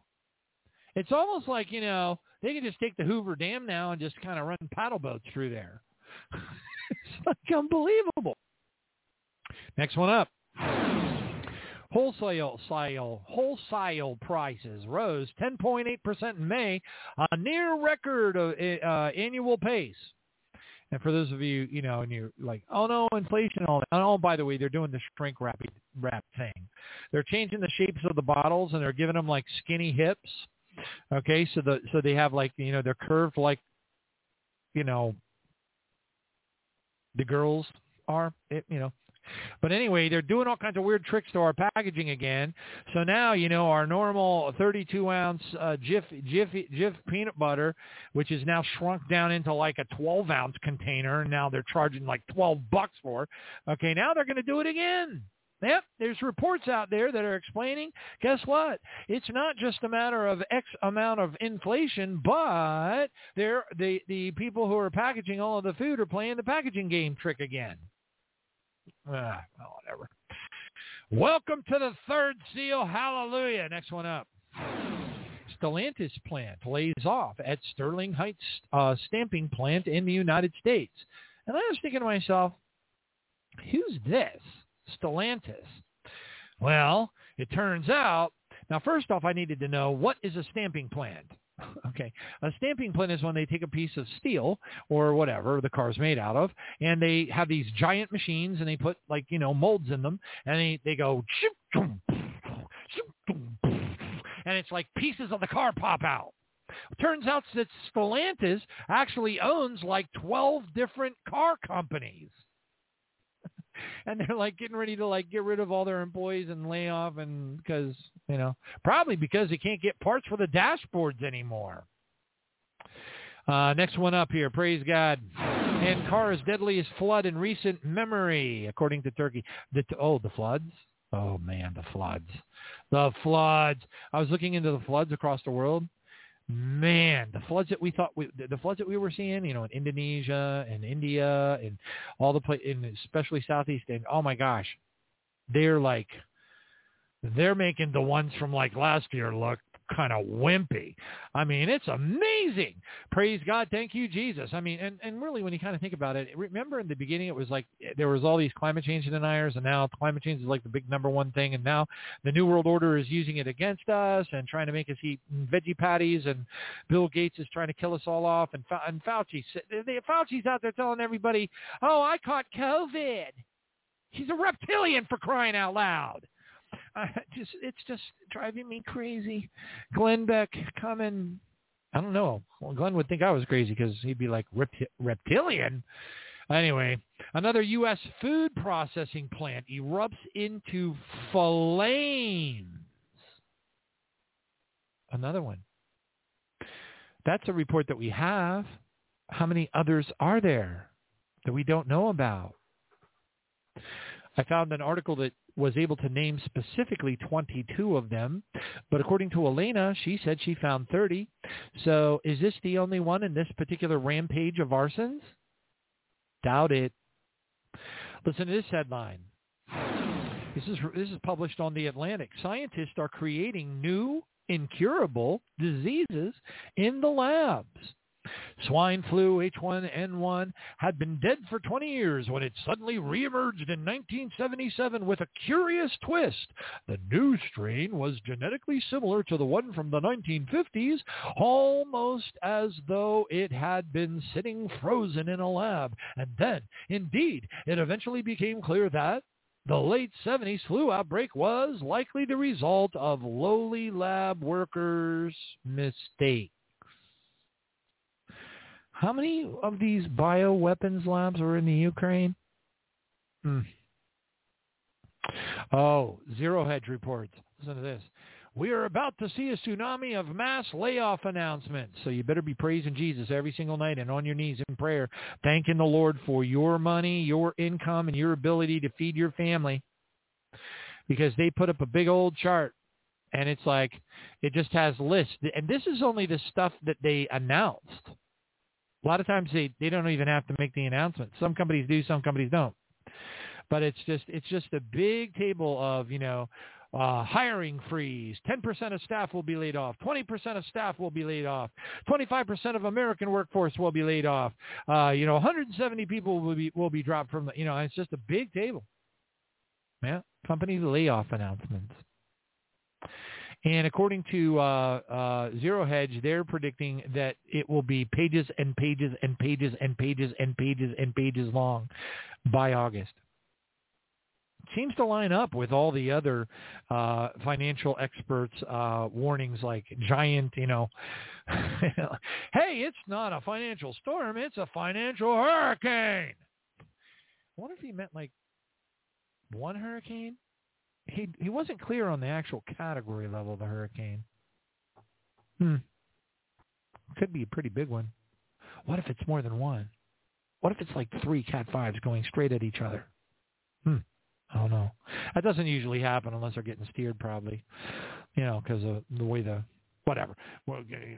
wind streams and currents and everything like that works. Although they could use HARP and just crash them all into each other, theoretically, but it's not as easy as people think it is. That's why, anyway, here we go. Next one up. South Africa to get $474 million World Bank dollar loans.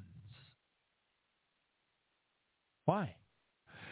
So they can kill them with the coronavirus vaccine. I wonder how many of the leaders of these various countries that are getting this money from $474 million, I wonder how many of them are getting kickbacks and being told, oh, don't take the vax. Just take $10 million for yourself and your family. But be sure to get on the TV and tell everybody that they got to go get the vaccine and all the boosters. Okay, I will do that. No problem. They just give me the money. Farmer's wife films strange dark portal opening in the sky. Yeah. A woman on a farm. This wasn't even from one of those creepy, weird, strange sounds type. This was off of MSNBC, believe it or not. Yeah. No kidding. A woman on a farm in Washington State was quite reasonably worried when a dark portal seemed to open right up over her house.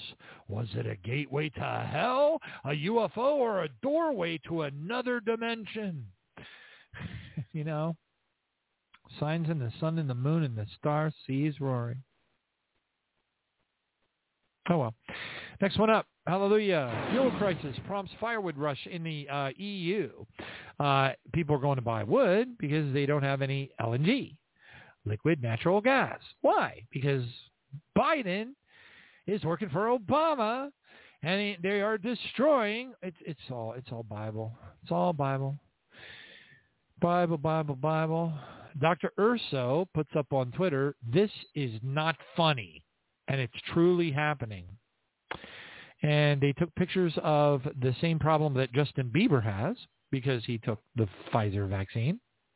And they have now nicknamed it the Pfizer smile because of the Bell's palsy that it causes. And they have a row of people here with their Bell's palsy paralyzed face smile from the Pfizer vaccine. Yeah. Representative Sean Castan's 17-year-old daughter Gwen has died. Wonder what from. Nobody wanted to say anything. They wanted to keep it private. It just keeps on going, folks. Mega drought, California, coastal cities going underwater. Murder-suicides by pilots are vexing airlines as deaths mount. You kidding me? Putin's nemesis warns of sinister twist in the Russian attack plan. They keep on saying that Putin's dying of something or another. Maybe he is. And maybe the guy that takes over says, the heck with it. Let's just take over the whole doggone thing. Run the armies directly into Istanbul. Hey, and then that that prophetic word from that Vilna Gaon person comes true, right?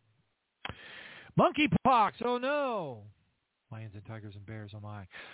Yellowstone gives, listen to this, catastrophic flooding. No way in, no way out. Signs all over the place. Yellowstone. Imagine that. I remember I was just talking to a person that said they were going on a trip up there to Yellowstone. I wonder if they got wind of this. Freak hailstorms all over the place. I mean, literally just like all over the place. Mexico City, Nebraska. They're throwing like baseballs in with the hailstones so you can actually get perspective. Oh, man, these things they're bigger than softballs. Then you got that suspended employee from Google came out and was like, our AI is actually doing AI stuff. And then they're like, you're fired. They don't want anybody to know. Oh, get this. Biden reverses the Trump's recognition of Jerusalem as Israel's capital. You know, it sounds almost like something the Antichrist would do. I wonder if there's a connection there. I don't know. But on that note, let's go ahead and bring on Brother Robert Vandriest-Mitchell. Here we go.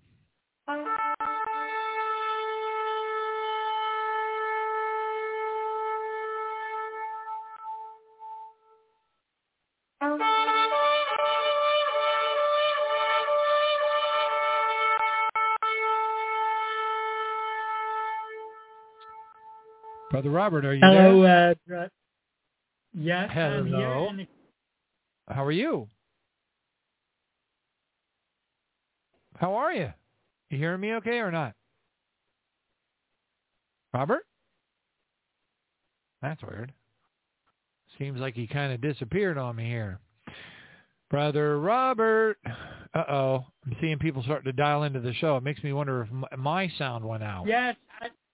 Can you hear me? Yes, I can hear you. Are you all right? Is your technology okay? Yes, so far I can see it is okay. As usual, okay. The enemy tried to to derange everything, but yeah, as usual, a lot has been happening, of course, as we all can see in this world. Yeah, and we're still alive and kicking. So apparently, we kind of have in the UK a heat wave, so they claim, in the next couple of days. Yeah, they're going to start naming the heat waves. Did you know that? Like tropical storms and stuff? They're going to name them like Heat Wave Sally and Heat Wave Robert. They're going to name them now. They're going to become named events. Oh my God! It's all again to about this so-called fake global warming. I guess the dinosaurs also died out because of global warming, and God knows what else. But nonetheless, I am glad on one thing. We don't have yet the technology, at least officially, to bring dinos back alive. Unless we time travel back 60 plus million years ago and get live DNA, of course. Oh, I heard a new Jurassic Park came out. Say again? I heard a new version of Jurassic Park came out, and it has all the original characters in it. That ought to be pretty interesting. I might have to go. Huh? Did you see it? Yes, I had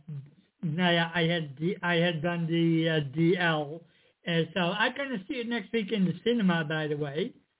But I already saw it through a different way to see if it is worth to see it in the cinema, and it certainly is. It is interesting to see the original cast, now two storylines that will merge into one. And that makes me wonder what I saw in the movie, because so far all the Jurassic World movies has all certain biblical themes that got through. And you saw that now with the new one, because the storyline of the three original cast is connected locusts. And they were huge. They were quite big. The locusts in the movie were almost like a foot tall. And you all know who controls in America the food? Monsanto and Bill Gates. That's true. Now, I wouldn't be surprised that in the future we're going to see a locust plague in the U.S. That's my estimate. But it's created by Monsanto, what only attacks non-Monsanto/Bill Gates seed. I wouldn't be surprised that we also see this for this reason, this in the movie as well. Okay. Yeah, no, I was just informed that it's out there. I never really looked into it. I've been too busy with, things going on at work and everything, but yeah, praise God. So anyway, I was kind of wondering about, we got reports, David Doeche's prophecy about a large spherical, very, very large, like a Death Star mothership showing up in the sky, and the whole world. I mean, Taiwan, Vietnam, Japan, North Korea, the whole world, Bora Bora, Tahiti, every single TV in the entire world is showing this gigantic Death Star, spherical, it's like a planet kind of thing, metallic mothership. You've seen the round sculpture, the brass round sculpture of kind of like a Death Star mothership outside of the United Nations building and outside of the Vatican Library. And there's like thousands of these sculptures all over the world now. They've been putting them everywhere. But anyway, it matches the description to some degree that David Doetry was shown in a vision from the Lord, showing up in the skies and appearing on literally every TV worldwide 3 weeks before, the barley harvest rapture occurs, the first iteration of the rapture. And I was wondering, also Pastor Augusto Perez, he came on the show and he said that he had seen a vision, the Lord had given him a vision, and he had seen the same thing, but he had also seen many, the way he put it was many species of different aliens, vessels, ships, flying around this gigantic again, Death Star-like copper or brass-colored spaceship in the sky. And I've been wanting to bounce that off you, given, and if your answer is, hey, I just don't know, that's totally cool. But I was wondering what your thoughts were about that, and because it's real. Okay, so this isn't no fake alien invasion. I'm getting sick and tired of hearing people talk about fake alien invasions. I'm sick of it. I don't want to hear it anymore. The Bible talks about real alien invasions, and I can sit here and read the scriptures for 4 hours straight, and they're talking about aliens. So that's what I want to focus on. What are these things? What are you thinking about? What is your take on it? Do you have any thoughts about it, what they might be, given all the things that you have seen, your trips to Mars, your Montauk chair experiences, your trips on these gigantic intergalactic spaceships and stuff that you were taking on?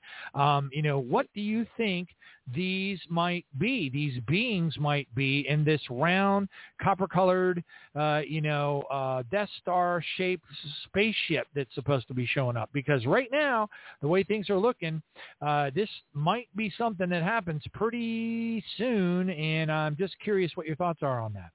And if it's totally new to you, I'm happy to read you. I'm happy to take a moment and read you that that prophecy if you want to hear about it. But if you want me to read it, won't take long. Huh?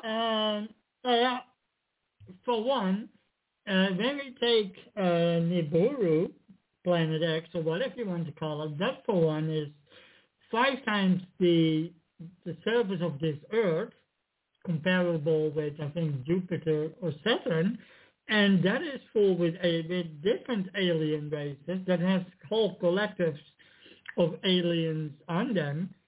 Of course, we may call them Niburians, or Anunnaki, although the word Anunnaki means as much as those who came from above. So again, that can mean anything. That can mean 1 species, 5 species, 10 species of aliens. It still doesn't say if they are good or bad or neutral. We only know that, Nibiru has been mentioned through all cultures in the near Middle East, from Babylon till modern time, and even if you go further back on the timelines and you go to Atlantis, it is mentioned as well. So, but it's interesting that you mentioned, and we haven't been following the news, so this is the first time that I hear about it, what you told me, that it was seen all around the world. But nonetheless, those spheres, there are different confederations out there that operate with sphere-like planetoids or ships. So it could be any of them. Whatever their agenda is, I cannot say right now if they are good or bad or in between. Could it be an Anunnaki? Could it be an Anunnaki ship with different species on it? If it is Planet X, yes, but Planet X, that will fly by. It will fly its normal pattern. I'm not sure how many millions of miles from the Earth, and it also, of course, will have a tail of comets after its tail. So when they fly by, the Earth will be pummeled as such, because of the gravity and all that. So I don't think, if it hangs around at certain locations so the people can see, I don't think it is Nibiru, because Nibiru is going on its normal way. How it flies, how it will come across or crossing our solar system as our dark twin, because Nibiru is a dwarf star. Well, the Bible says. Okay, so let me read this from the Bible. All right. Okay. Well, yeah, let's take a look at the Holy Word of God. How about that? All right. So hold on a second. 2 Ezra 15:28. There we go. 2 Ezra was inside the King James Bible in 1611. They took it out. Now, but it was part of the Holy Spirit inspired text. Let's go ahead and take a look. Hold on a second. I want to find here it is. Here's the best one. There's just some that read really well and some that are not easy to read. All right. So what the Bible says, the anointed Holy Spirit-filled Bible from the prophet Esdras, it says, "Behold, a horrible vision I had, and the appearance thereof from the east." And we also have to remember that the east, north, and west to our Heavenly Father God is talking about parts of the universe. It's not talking about earth, east, north, south, and west. It can, but just keep in mind, almost virtually all the scriptures in the Holy Bible that are talking about armies from the north or whatever the case is, and then it starts breaking into these scriptures and passages about the alien forces that God is sending, the armies for battle from the far country, from the far ends of the heaven, the Shamayim, which basically literally translates over to outer space. That's what it means. So anyway, behold a horrible vision in the appearance thereof from the east, where the nations of the dragons. So there you got your reptilian and China. Dracos. Okay, the dragons of Arabia will come out with many spaceships. Okay, now it says chariots, but we know that that really means spaceships. So let's you know, we're all grown up now. You know, we're not sucking on Similac right now. Let's talk about how it is. All right. So what it says here is where the nations of the Draco reptilians will come out in many spaceships, and the multitude of them will be carried as the wind, not on the wind, as the wind, that all they that hear them may fear and tremble. So the people on the earth will hear them and they will fear and tremble. Now remember, in the book of Luke it says, and men's hearts will fail them for fear of those things coming upon the earth. Okay? And Nibiru's never going to hit the earth, and it's only going to, if it's seeable at all, it's only going to be seen in the sky. It's not it's not crashing into the earth, and we already have gazillion billions of photographs of second suns all over the internet right now. So anybody who's out there waiting, staring there with the binoculars, waiting for Nibiru to come, doesn't understand how it works. Okay, even Zechariah Sitchin, when he was talking to Admiral Harrington with the United States Navy in 1993 about the arrival of the Anunnaki and Nibiru, made it clear that when the Nibiru star system, when that solar system got close enough to the Earth, okay, then they would send ships in from the planetoid that's in circles, because Nibiru is uninhabitable. Well, no, let me be clear about this. The brown dwarf star that is frequently referred to as Nibiru, which is the failed star that is the star of the Nibiru star solar system, that is not inhabitable. Okay, it's minus 243 degrees Fahrenheit. It's a collapsed star, man. You don't live on collapsed stars. The gravity on a collapsed star can take a mountain the size of Mount Everest and smush it down into an ice cream cone. All right, so there ain't no living on that. But the planets that are orbiting around it, because it is its own solar system, that's a different story. And the Lost Books of Enki and all the other historical texts that were studied by Sitchin and several other people, and I know there's stuff out on the internet where it says Sitchin lies and that stuff, but there's also a lot of real meat-headed Christians that don't know what they're talking about. So anyway, the thing is, here's the thing. Everybody agreed that there would, they weren't saying that there aren't Dracos on the earth now. They weren't saying that there aren't reptilians on the earth now. They were not saying that. As a matter of fact, in my book, right here, I'm going to pull it out real quick. It says, hopefully I didn't knock too much stuff over when I was grabbing for the book. Let me see if I can find it. Oh, man, I need light. Let there be light. Okay, in the Golden GIB Studios. Okay, here we go. I got the little marker here. This is from the book UFOs, Aliens, Impregnated Women, Extraterrestrials, and God. Sex with Reptilians, Aliens, Motherhood in the Bible, Abductions, and Hybrids by Maximilian de Lafayette. The book cost me $35. Right now it's $700. It is out of print. Now, I noticed that. Yeah, it's out of print, so God led me to buy this book. Because I got one book. What is from a symposia from 1995 connected with alien abductions. So all the experts at that time came, and that book, if you still can get it, I think costing now on Amazon, I think £2,500. Yeah, I don't know what this is worth now, but But anyway, it's irrelevant. I don't want to talk about it. But anyway, I'm going to read this. This is all from, this is a very thick book, and there's a whole big, the first 1/3 of the book is, he talked to like thousands and thousands of people from around the world that have met with, hung out with, flown on spaceships with, had conversations with various aliens, and he collected all of the data, and he put together and he cataloged all the different types of alien beings. Now, without going into every single type of alien being, which was a lot,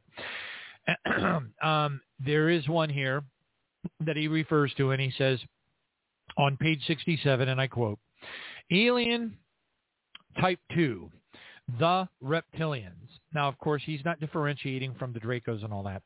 The reptilians, a genetics that are akin to reptiles. These are highly advanced entities, but viewed as being of a negative, hostile, or dangerous disposition, since they regard humans as a totally inferior race. They would perceive us much the way that we perceive a herd of cattle. They are carnivorous in regards to humans. In other words, they eat us. And then he writes in here, now the key word here is supposedly. So there were some people that he talked to that hypothesized about some of the rumors that were flying around at the time that he wrote the book. And it says there is supposedly, now listen to this, a driven planetoid. Now, there have been a lot of people that said that there are some at least one of the orbiting planets in the Nibiru star system or solar system is navigable. They're able to navigate it and make it move in, maybe not completely out of the orbit, but they can drive it, essentially. Okay, and anyway, it goes on and it says that this planetoid is inhabited by, listen to this, 30 million. By the way, that's about the population of the country of Canada, or the population of the state of California. Now, I wish I could see the country of California, because that would be nice. Then we, maybe the Republicans take over in the midterm, we could put some NATO troops there and keep the doggone Californians out of the rest of the country. But anyway, that's a whole other problem.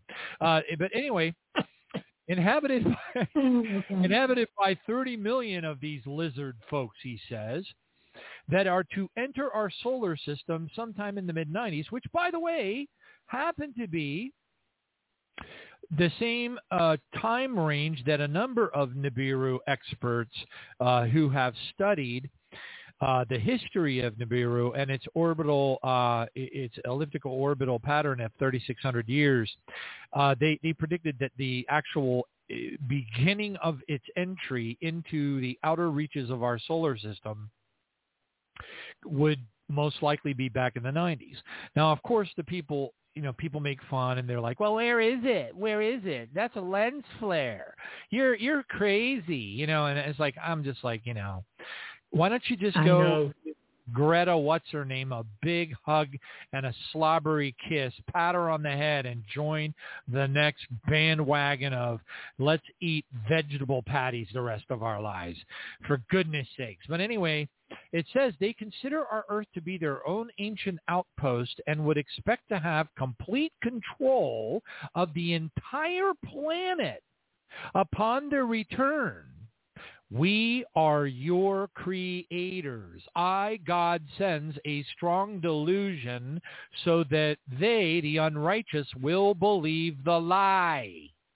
It's all in the Holy Bible. Okay, it goes, and it says their own planet is becoming unable to adequately support life, which, by the way, is supported by a fantastic amount of information, including, all kinds of ancient writings and stuff about the ancient Anunnaki. Species and such. And it says, of course, that they're served by the Greys, which would make total sense. Now, given what you were just told, folks, what I just read to you, okay, let's go back to the Holy Bible, shall we? Behold, a horrible vision, and the appearance thereof from the east, where the nations, notice that the word nations, it happens to be plural. Okay? Now, if there are nations of them, either it was a mighty big planet or it was multiple planets. or it was multiple star systems. Because when God talks about nations and he's talking about them in outer space, it can be actually different planets in a given star system. But you know about that really well, Robert. So anyway, we're the nations of the dragons of Arabia, so there's your tie into the reptilians, come out with many spaceships. And where did they come out of? Did they come out of a bigger ship? That's interesting. It doesn't say so. But it's going to get more interesting as we read on. You're going to be like, whoa, man, whoa. Because in the multitude of them will be carried as the wind, similar to the wind, onto the earth. So they're going to fly in spaceships like the wind down to the earth. And all the people on the earth that hear them will fear and tremble. It says, then also the Cormanians, raging in wrath, shall go forth as the wild boars of the wood, and with great power shall they come, and join the battle with them. Wow, that sounds just like the Augusto Perez vision, with the multiple alien species around this big ship. And they shall waste a portion of the land of the Assyrians. Now, I find that interesting because that almost points over to Iran, and the Iranians believe that their Imam Mahdi is ultimately from outer space.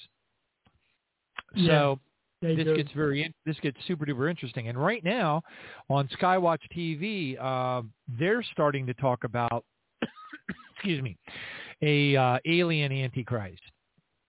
But I don't think that's how it goes down. I believe that Satan Lucifer incarnates into Obama, and he ultimately takes over the role of take me to your leader kind of a thing. You know what I mean? Because, while the whole earth is going, and they're all dropping over dead, men's hearts failing them for fear of those things coming upon the earth. And and by the bazillions and, all that, somebody needs to stand up and take a leadership role and become the representative of earth. Right? Yeah. So that they can bring them on there and introduce them to all the earthlings as our what? Creators. What better a job for the Antichrist than that? By the way, when you read Revelation 17, it also supports this. It goes on and it says, it gets a little funky. It says, and these shall be troubled, bled, and keep silence through their power, and shall flee. And from the land of the Assyrians shall the enemy besiege them and consume some of them, and their host shall be in fear and dread and strife amongst their kings. Behold, clouds, listen to this stuff. This stuff gets great. Behold, clouds from the east and from the north unto the south, and they are very horrible to look upon, full of wrath and storm. Now, all stop, please. Think hard. What scene does this describe from a movie? 2012. Remember the storms in the beginning of 2012? No, I'm back. Yes, War of the Worlds, War of the Worlds, War of the Worlds. That's what I mean. They were horrible giant clouds. They were from the east, the north, the south. They came from different directions. They were horrible to look upon, and they were full of wrath. And everybody was going like, oh, my gosh. The movie War of the Worlds. That's what this describes. Yeah.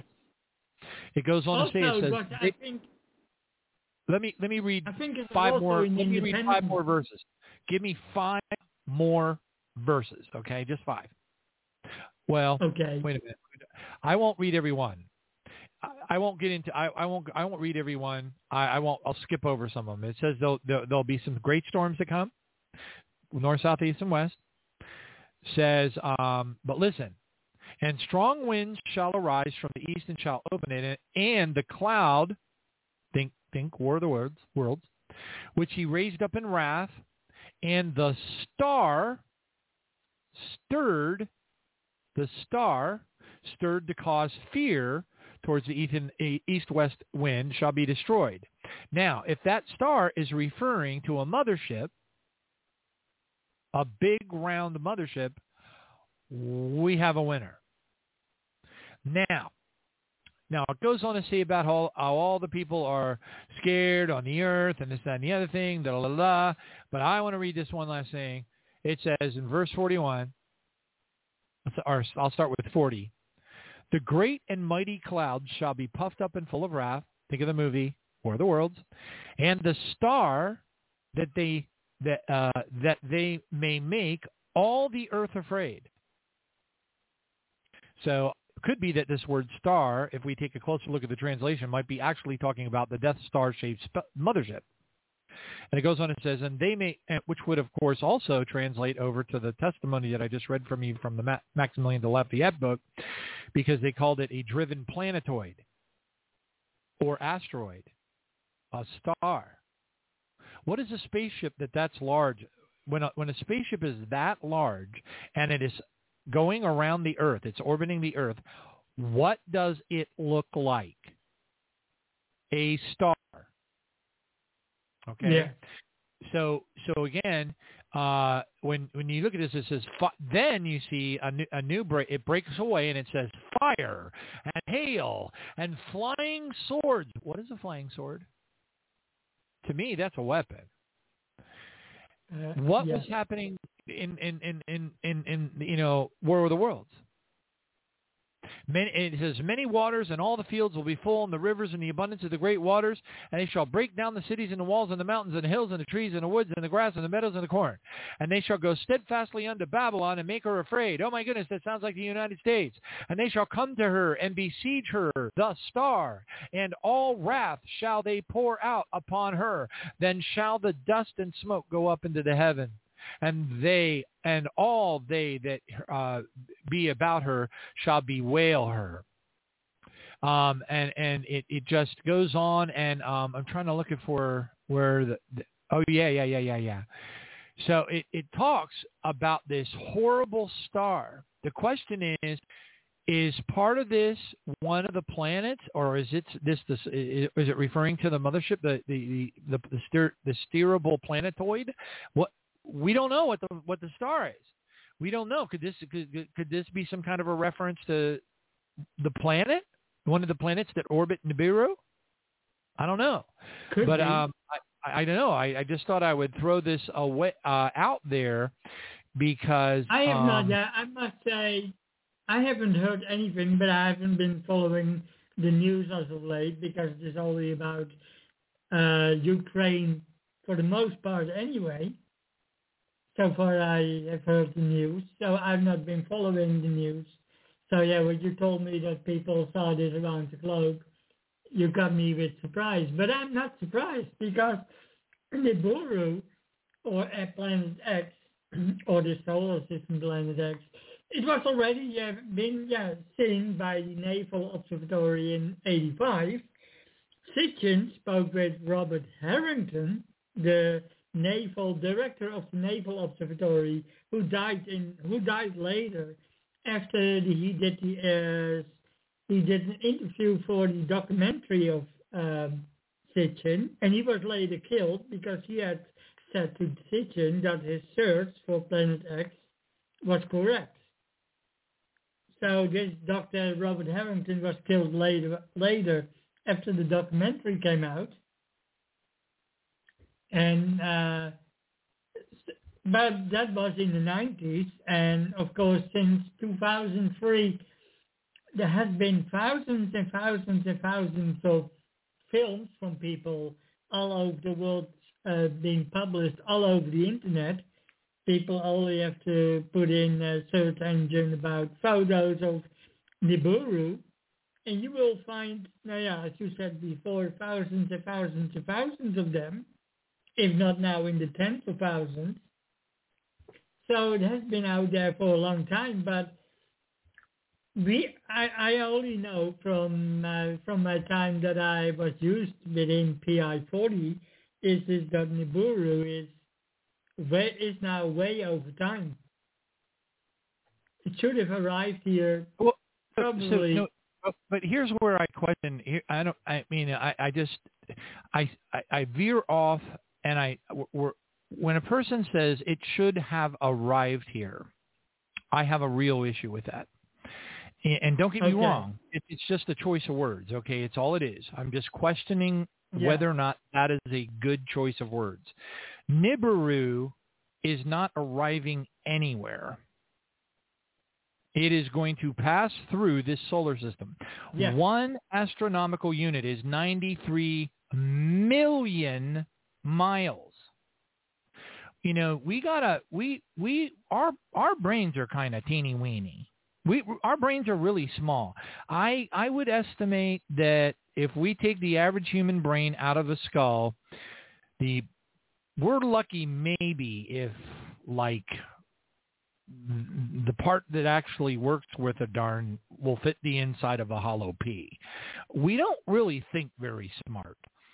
When you understand that an AU, astronomical unit, is 93 million miles long, and that is only... No, but what I meant is it's passing...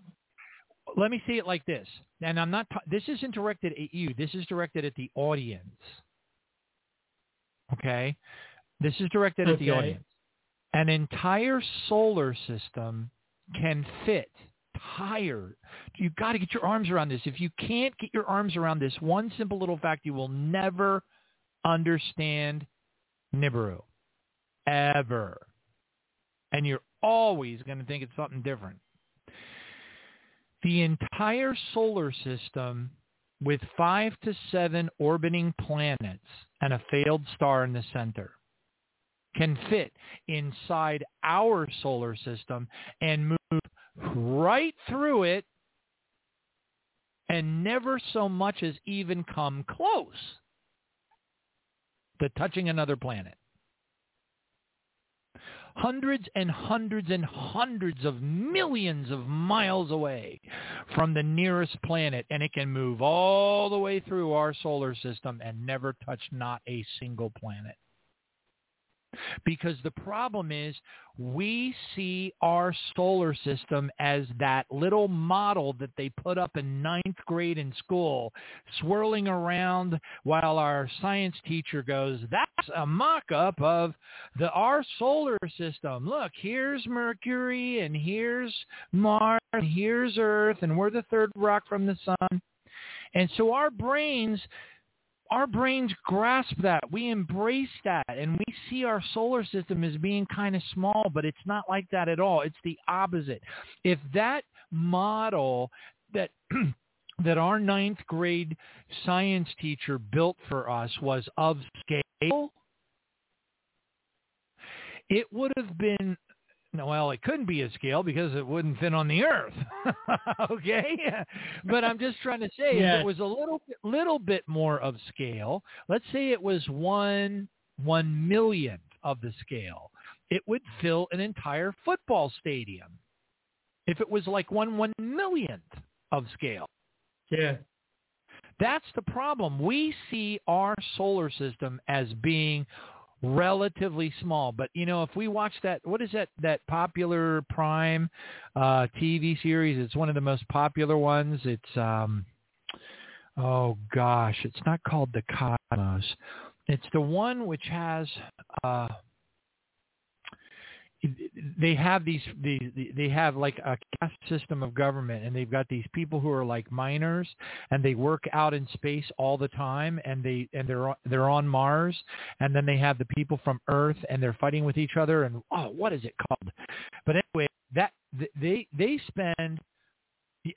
I love one thing I really like about that particular program, although it's got a lot of bad language in it, is it does an outstanding job helping people to understand just how big our solar system is.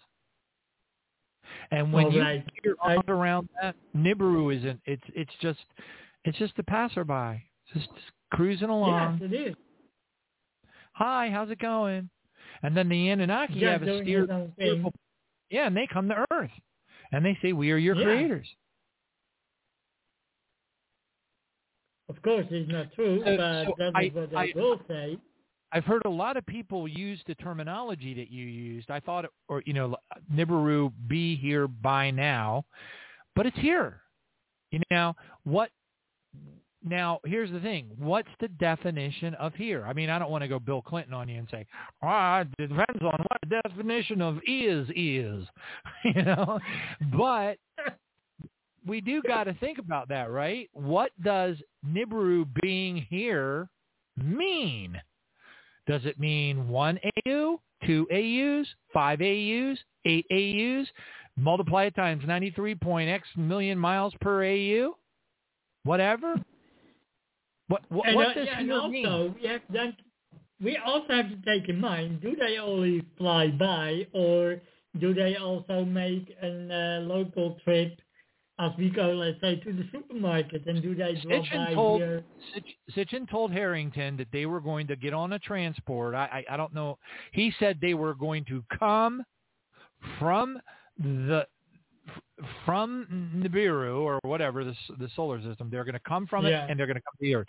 So the implication in their conversations was as follows: when the solar system, and I think Nibiru is a reference to the actual brown dwarf, and I'm estimating right now because there's a lot of confusion out there, even amongst the experts, and that Nemesis is a reference to a twin planet that's part of the Nibiru star system or whatever. I don't know. It gets a little confusing. Tyche, they've got the name Tyche. They've got the name Nemesis. They've got the name Planet X. They've got Nibiru. Nibiru, I think, is the brown dwarf. So what's Tyche and what's Nemesis? But the name that were used internally connected with PI-40 was, among others, as Wormwood. I know. Well, they've got a whole nother... The entities to be have created a whole nother glossary of terms to confuse the issue, and there was just a report about a week ago that the Vatican VAT telescope on Mount Graham with the Lucifer infrared attachment has this was an official announcement.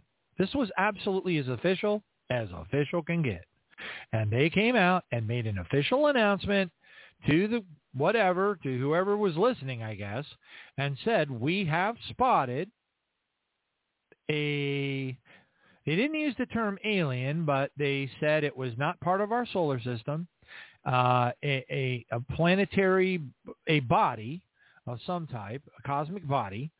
We have spotted it with our telescope, and it is currently on the outer reaches of our solar system. Now, let's put a stop on that.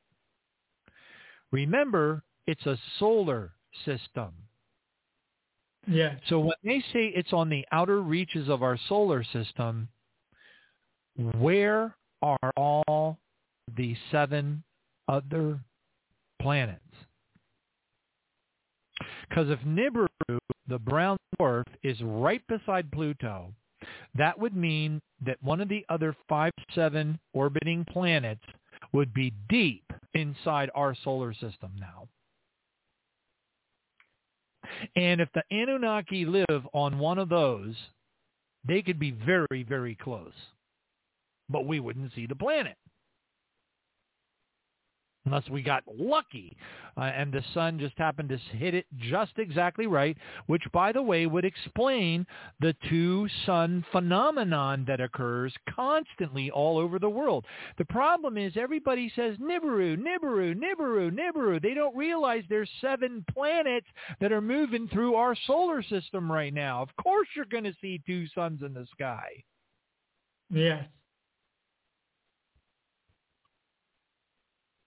And that makes it confusing because all the ancient texts don't talk about it. They only talk about this body called Nibiru without, of course, saying it is a solar system on itself. And, of course, in part, this is because of that is how the ancient God. According to Zechariah Sitchin, who is, I would submit, and even Zen Garcia contacted Zechariah Sitchin's widow.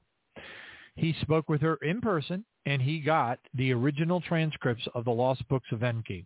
And he went through the Sumerian scripts, the actual text, not the books that were written by Sitchin. He read the actual Sumerian text.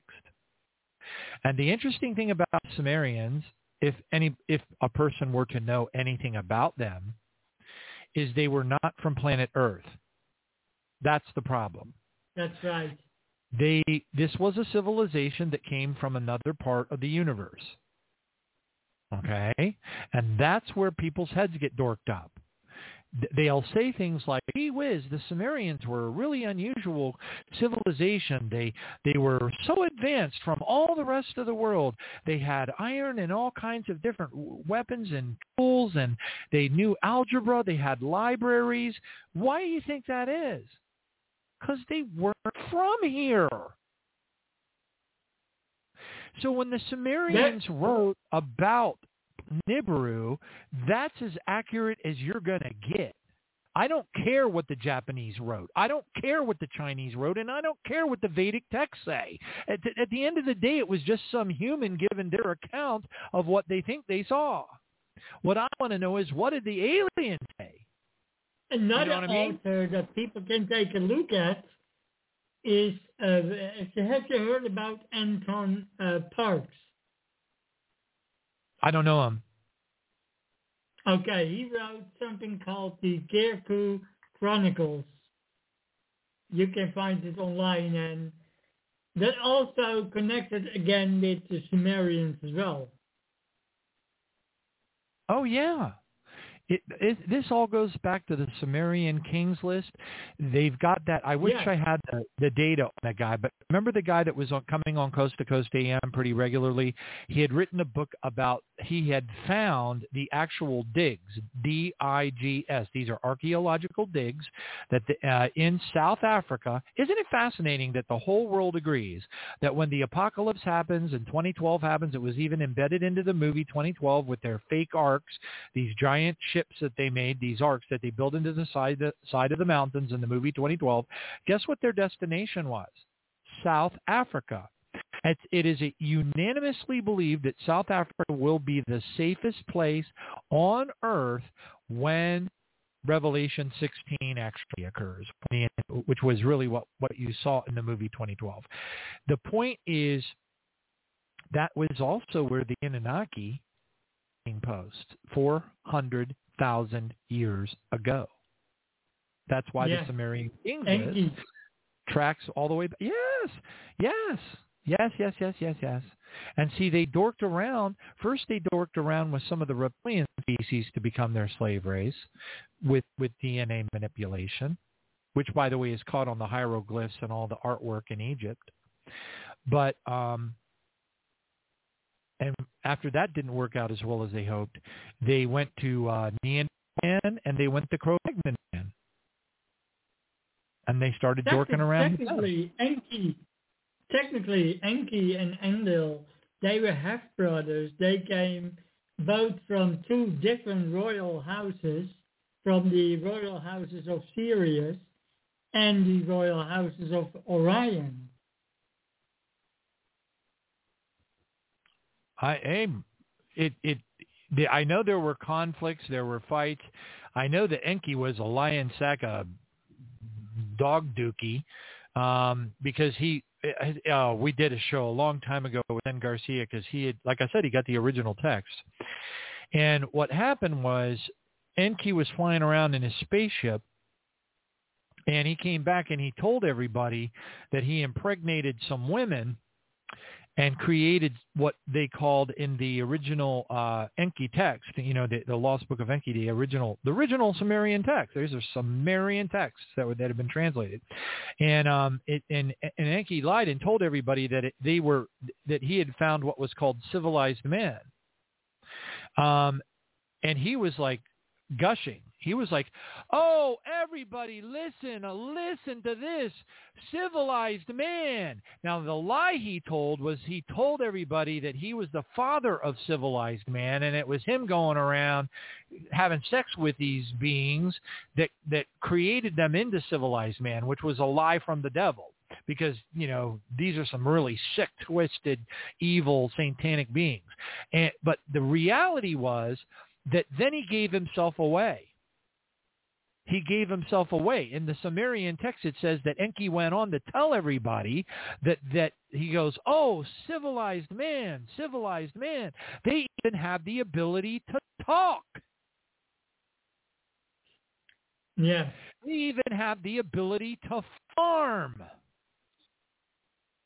See, the thing was what Enki did was Enki flew around on his spaceship and stumbled across the Adamic bloodline, and then he went back to his people in South Africa to tell them all that he was their father, that he's the father of that race of civilized man. And he was so gushing and amazed because they were working with Neanderthal. They were working with Cro-Magnon. And he was blown away that there was actually a man-like being, a man, civilized man, that could farm, that could communicate vocally with their voices instead of grunting. They had language. They had civilization, civilized man. Mommies, daddies, babies. That's all in the Sumerian text. Enki actually stumbled onto the Adamic bloodline. It's all in there. It's amazing. It's hard to sort it all out. I wish Zen was here to be able to fit together some of the pieces that I don't know as well. It's an amazing. It's just amazing. And right now we've got to be on the cusp of. I mean, look what's happening around the world. Look at the waves and the seas and the floods and the hailstones. They're as big as Revelation says. And look at how hot the summers are. And look at the volcanoes popping off, underground tsunamis. Look at how fast the evil ones on the earth are collapsing the petrodollar. Look at the pandemics they're releasing upon mankind and killing them and getting away with it. Look at by the way, there are pandemics mentioned in 2nd Esdras, by the way. It's a really good, chapter 15 is really good to read. But it's all happening right now. Yes, it is on the edges of our solar system. And the closer they will come, and they come closer to the sun, and then moving, of course, away again for the next 3,600 plus years. Yeah, we're going to see things going much faster in the coming years. Coming year? And now, God knows how long. Because, right. We don't know how long the track will be from when they entered and when they are beyond the sun back out of the system again. But yeah, we will see things going faster and faster in the coming weeks or months to go, depending on how fast they will go in their track. So, bro, check this out. All right. Hold on a second. I want to get the right translation. All right. Revelation 17. All right. Watch this. Okay. All right. So check it out. All right. So you got the woman and the beast and Mystery Babylon and and all this stuff. All right. And it talks about her fornication, the great harlot, yada, yada. And people just, 7 heads, 10 horns, this, that, and the other thing, abominations, filthiness, fornication, yada, yada, Mystery Babylon, mother of harlots, whatever. And then it goes on and says the meaning of the woman and the beast. Now, look, I don't get myself, lots of people like to sell their DVDs for $39.95, and they like to try to tell you what they believe all this is with great authority because they've figured it out. And, of course, I'm kind of thinking to myself, yeah, right, buddy. But anyway, what I do find very interesting here is it goes into this description where the angel says, why do you marvel? And the angel tries his best to explain what it is that was being seen. And it goes on and says, it describes a bunch of other things, but I'm going to jump ahead. Oh my gosh, we're running out of time. Daggone it. The 10 horns which you saw are 10 kings. Now remember that aliens can be kings. The 10 horns which you saw are 10 kings who have received no kingdom as yet. Think hard about what this is saying. The 10 horns which you saw are 10 kings. Now just imagine if they're alien beings. That would explain why they have received no kingdom as yet, because they just arrived on Earth. They just got to Earth. They've received no kingdom yet. They just arrived. Then it goes on to say, but they receive, they're given, authority for 1 hour, which, by the way, is a metaphor for the length of the Great Tribulation, because we know it's not 60 minutes, for 1 hour as kings with the beast. These alien beings are of one mind. It just says these are of one mind. But we know about the hive mind. We already know how their hive mind works. Yeah. It says these are of one mind. And they will give their power and authority to the beast. So they arrive. They don't have a kingdom. And the beast gives them, power. Says, you are our creators. You are powerful over these lands. You are powerful over the earth. And they are of a hive mind, you see. And then they give their power and authority to the Antichrist. Get it? Take me to your leader. And then it goes on to explain how it says these will make war with the Lamb, Jesus, and the Lamb will overcome them. For it's crunching a big 3.5 year period of time in the Great Tribulation into this tiny little 4 sentences. But it's like when you consider the fact that we know these entities are coming to this planet, we know it. Where do they fit into the Bible? People sit there and they read this stuff all day long and they go, well, one of the horns must be Erdogan. Yeah, in Turkey, the king from the north. I guess the other horn might be, I don't know, Trudeau in Canada maybe. Nobody takes into consideration these beings that are coming to the earth. Yeah, that is true, because they will think there's one of the leaders already on the earth, the human leaders or the hybrid reptilians in some cases. But most people will not realize or even think about that we're talking about off-world forces. By the way, in the way how you were saying all of this, you always sound, I get the feeling that Bill Hicks is one of your favorite comedians or former favorite comedians, because you always reminds me to Bill Hicks when he says certain things. Unfortunately, he is not among us anymore. I wonder what he would have made out of this world if he would be still alive.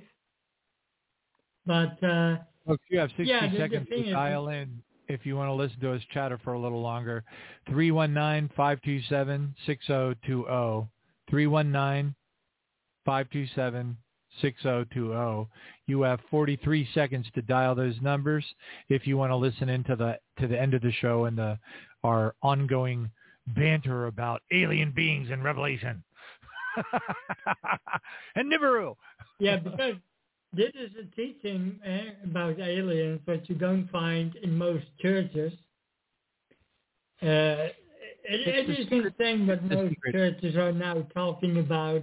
Bro, it shows how far and deep they have been manipulated, and how they bring their flock into hell.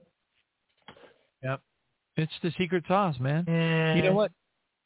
When you know the aliens are coming, when you've got it from, wow, Isaiah 13, Joel 2, prophecies. I mean, oh my gosh. Like, for example, let me see here. Site, SITE :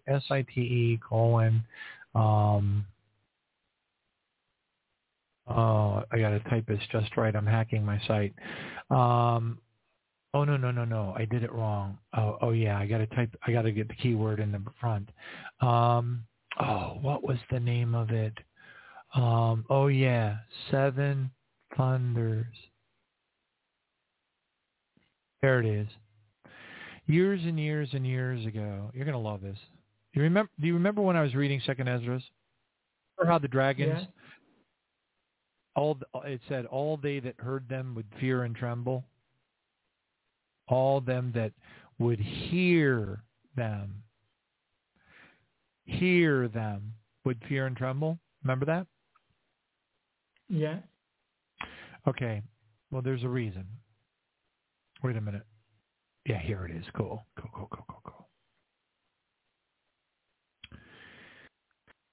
Okay, so about 10 years ago, a mom and pop prophecy, they're still out there, husband and wife prophecy team called God Sealer 7. Most of the listeners of the show know about them. The woman, her name was Barbara, she was praying in her kitchen one morning and saying, Father, you know how the Bible says that Daniel, you need to seal this up, this story about the 7 thunders. You got to seal it up to the end. And she prayed about it, and she said to the Lord, she said, well, isn't it about the end right now? Can we please be told what the 7 thunders are? So she's down in her kitchen futzing around and making coffee probably or whatever and talking to the Lord about this. And all of a sudden, her husband, Dan, comes running down the stairs from the bedroom upstairs into the kitchen. And he goes, Barbara, you're not going to believe this, but the Lord just gave me a prophecy about the 7 thunders. So he was upstairs. Wow. He was upstairs. She was downstairs talking to the Lord and saying, could you please tell us what the 7 thunders are? Dan, her husband, comes running down the stairs all excited because he just got a prophecy about the 7 thunders. Now, you remember what I just read out of Esdras, right? I can recap it. It's right here. Just the one sentence. Behold, a horrible vision and appearance from the east. Nations of the dragons of Arabia shall come out with many spaceships, and a multitude of them shall be carried on the wind, carried as the wind upon the earth, and all they which hear, very, very important word, hear them may fear and tremble. Okay? Got that? Now, I'm going to read you what Brother Dan was told by the Lord. All right? Are you ready for this? I'm ready. This is mind-bending, bro. Quote, be of great vigilance, for the thunders approach. What are they approaching? Must be the earth. Although the hosts shall lead the battle, the thunders shall follow. Their might shall be apparent to all. Their glory is in my name. Prince of peace I left, God of thunders I return. They shall swoop down on their prey like an eagle. They shall enter with a deafening roar. All those that hear will fear and tremble. Their roar shall pierce the ears of all who await them. Fire shall spew from their lips. Fear shall enter the men's hearts. Men's hearts failing them for fear of those things coming upon the earth in Luke. Now, rather than reading every single word of this, I'm going to jump ahead because he got his second prophecy right after that, and it goes like this. I shall not come through water but through fire. My messengers shall announce my forthcoming, and the cries of the children reach my ears. Listen, he says, the sea shall hide no more. The time nears when ye shall witness the mighty power of which I hold in my hand. The wings of the thunders await my command. All who do not follow me walk down the path of destruction. Okay, but anyway, and it goes on to say about how the sea shall boil, the mountains shall tremble, my judgment will be swift and final. But I just thought it was so fascinating how, because remember, God's in control of everything, even the darkness. Yeah. You know what I mean? Even the darkness doesn't know. They don't know God's in control. You know what I mean? He allows them to believe that they are in control. Yeah, I know. So, yeah. Yeah. So they believe the lie that they are in control, but in reality it is him. Yeah. Oh, and get this. It says, woe to all those who feel their wrath. It would have been better that they had never been born. The seven seals have sealed thy fate. Evidently, these thunders arrive before the seven seals are over. So this actually occurs, evidently, round about the day of the Lord, round about when the rapture occurs, round about when World War III is happening, round about when the great earthquake in Revelation 6:12 happens. It's like right on. We're on the precipice of all this stuff happening. I mean, yes, you're right. I mean, you nailed it, Robert. You're absolutely right. I hate to admit it, but this could take a while before we get to in the meantime, we are defending all the evil because in the meantime, we're spending, us, the U.S. and the UK, in the tens of billions of dollars to defending a country that are hosting bioweapon laboratory on the ground that are going to be used against our population. It is insane, but... And no one in the news is talking about it except, the Russians are invading, and, also the news media, at least the Western media over the last decade or so also left out that extremist groups in Ukraine went to kill the Russian-speaking Ukrainians. It is so insane, and our own people in the UK and in the US can hardly pay for their electric, their gas, and food, while our government is spending tens of billions of dollars on war materials for the Ukraine. It is so insane, and no human seems to be care about that part. No, they care. There's just nothing they can do. What are they going to do, bro? Are you? If somebody rode over to your house in a car and there was like 50 or a bus or whatever, and they said, hey, Robert, man, jump in a car with us. We're going to go over and find Klaus Schwab and we're going to kick his butt. What are you going to do? What are you going to do? I hear people say that all the time. Nobody cares. Nobody cares. I care. There's a lot of people that care. The problem is there's nothing you can do about it. If somebody can tell me how I can get a cruise missile to go directly into the House of Windsor, let me know how I can do it. The only problem is, a Christian, I'm not allowed to do that because vengeance is God's. I know. That is also my dilemma was always, since I am now a Christian and I'm out of the cult, of course. If I had my way, as being a victim of pedophiles myself, if I had my way and God wasn't standing in the way of my salvation and my soul, I would have hunted down each of those political pedophiles and non-political pedophiles, and I would have taken them out like Dirty Harry did with Make My Day Punk. But of course, I'm now a Christian, And as Christians, we are not allowed to do that. This is now up to God. But if I had my way, as let's say before all of this, I would have taken them out myself. But of course, I'm not going to put my soul at risk for Satan. Yeah, he would love that, but I'm not going to do that. And concerning the whole thing with the Ukraine, people seem to think that yellow is now representing the Ukraine because my presenter alter, was it Esme or Lauren? I think it was Esme. She was in yellow dress last week.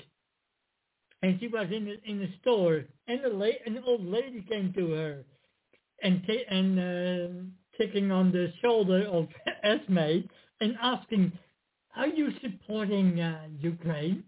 Initially, Esme wanted to explode and really say what he thought about it, but I just told you about Ukraine is controlled by Nazis and all that, but she didn't because it was an elderly lady. But it shows the mentality, how people are brainwashed, the majority of them, that they think if you wear a certain color, oh yeah, then you must support, for instance, because of yellow is in the flag color of the flag of the Ukraine, so you must then support the Ukraine.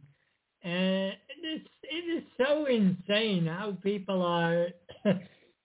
But yeah, initially Esme wanted to explode on this lady because of how she offended her with because she wears yellow, so she must support in this case then the Ukraine. And it was also on the day, I think, that the Ukraine had a football match against Wales, that Wales, thank God, apparently won, because it was about the entry into the World Cup for I don't know what year. I think in the near future when we have a new World Cup. But nonetheless, so thank God at least Wales had beat the Ukraine for that. But nonetheless, it is so insane how people are so brainwashed. If you wear certain colors, then you must support that country or that club or whatever. But nonetheless, yeah, the whole thing.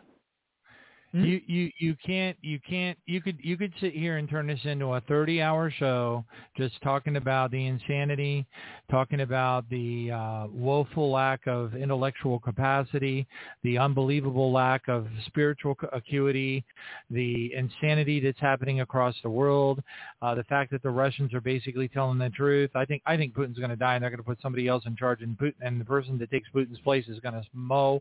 He's going to take the entire Russian army, and he's going to mow right over Ukraine, take over the Baltic states, return to the USSR, and then proceed in and take over Turkey. And we're going to get deep into the end times, super fast. But we literally, dude. I mean, every single radio show I do, I want to pull my hair out. I want to, as it says in the Bible, I want to rent my robe and shave my head like Job, because I can't handle the ignorance. I can't handle it. I don't care about daggone Ukraine anymore. I don't care about that stuff. The problem that we have right now is global. Every single thing that Jesus warned us about: pestilence, famine, starvation, the second seal, the third seal, everything is in play. We're on the precipice of World War III. We got Obama manipulating Biden. I believe Obama is the Antichrist. I don't care what anybody else thinks. They can think what they want to think. They can think it's Donald Duck if they want. I don't care. It's irrelevant to me. I know what my mother told me in 1972. He's the daggone Antichrist. All right, and he is manipulating Biden right now. We're running out of time, and it doesn't matter what all this other stuff. At the end of the day, it's enough to drive all of us nuts. We all ought to be flipping out. Our heads ought to be spinning around. We ought to be in a rubber room. This is the only sound that we should be hearing when we wake up in the morning.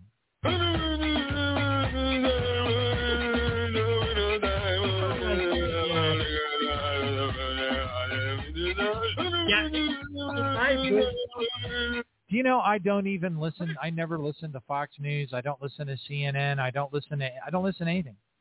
I don't listen to any of it anymore. You know why? Because it's all so flippin' stupid that I just can't. I can't. It's like it's just horrible. It's so ignorant. people don't get nothing. And you know what? To your point, you're 1,000% correct. But you know what? It's a rabbit hole that you will never, ever, ever come out of. That's Talking right. about the and people of the world is never. It's a wormhole that goes to other galaxies. Yeah. You'll never come to currently, the the U.S. is controlled. Yes, and the U.S. is controlled, sadly to say, not by the Biden government. It is the Obama-free government. You know what? It at the end of the day, it's the global satanic control grid. Elite. And Satan is at the top. The Dracos are beneath. The reptilians are beneath in human form. It's already in place. And now, just like Klaus Schwab said, all the elites, which is just another name for the Illuminati factions, the Romanovs and everything, are getting along. They made it a public disclosure. Klaus Schwab, by the way, I have memories. I'm not getting into it. Brother, I'm 73. not going to talk for another hour about Klaus Schwab. All I want to do is go over there and drop a nuke. That is God's business. Dear Heavenly Father, in the name of Jesus, we pray that your vengeance will be taken out on the evil. We pray that your vengeance will be taken out on the evil, and that we, through humility and love, will make the barley harvest. We will help each other. We will love each other. We will touch other people's lives. We will help to awaken them. We'll help them know that Jesus is Lord and that he is the only escape from this hell that is coming to this earth.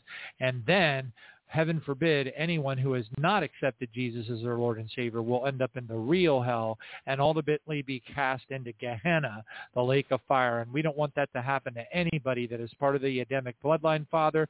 We pray that your vengeance will be taken out on these entities.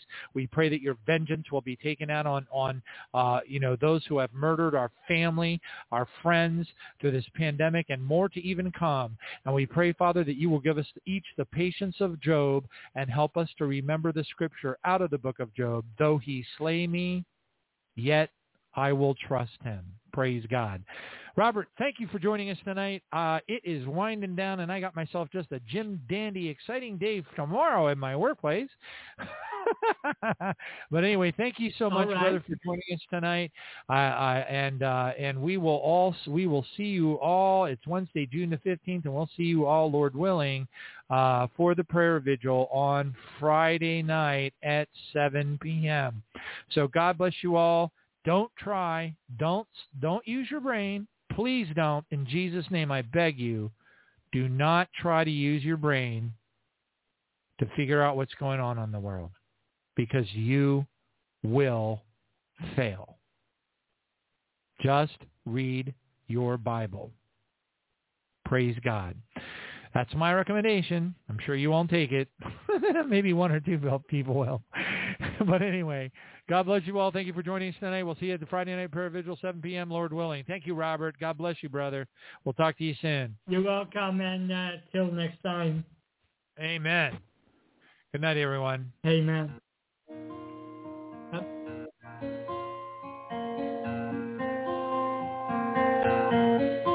Lord, we come to you with repentant hearts. We seek you with all our might. Sinners at the mercy of grace, redeemed we are by your embrace. Praise his holy name.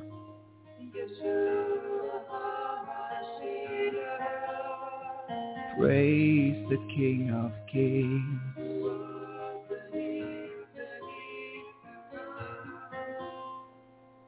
When will your coming be? When will your trumpet sound for me? For you we will endure until you come back for your bride to set her free.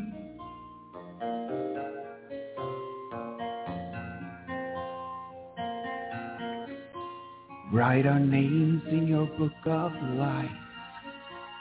We are cleansed through your holy sacrifice. as we lift your name on high. Renew our mind, renew our soul, remove the scars from our past and deem us righteous. We rebuke all deceptive lies. When will your coming be? When will your trumpet sound for me? Till then we will endure. We are the branches on the living tree. When will your coming be? When will your trumpet sound for me? Till then we will endure, until you come back for your bride to set her free.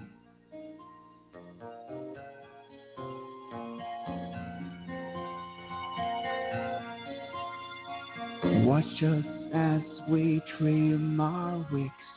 Our lamps are full, our hearts are right. Like those 5 wise virgins we will be. Your bride awaits thee patiently.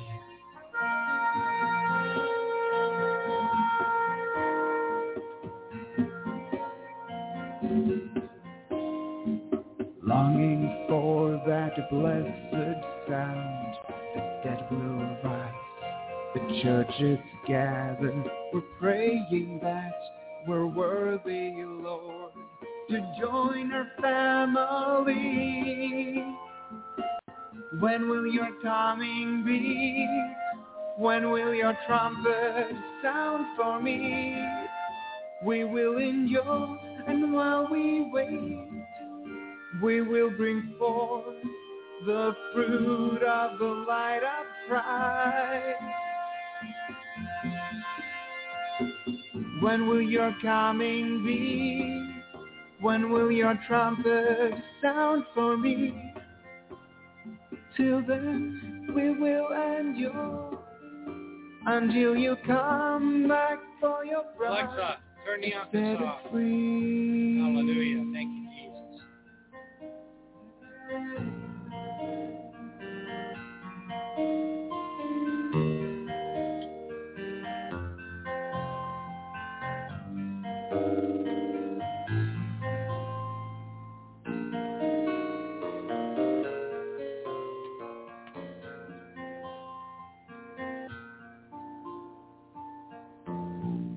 God bless you all. Good night.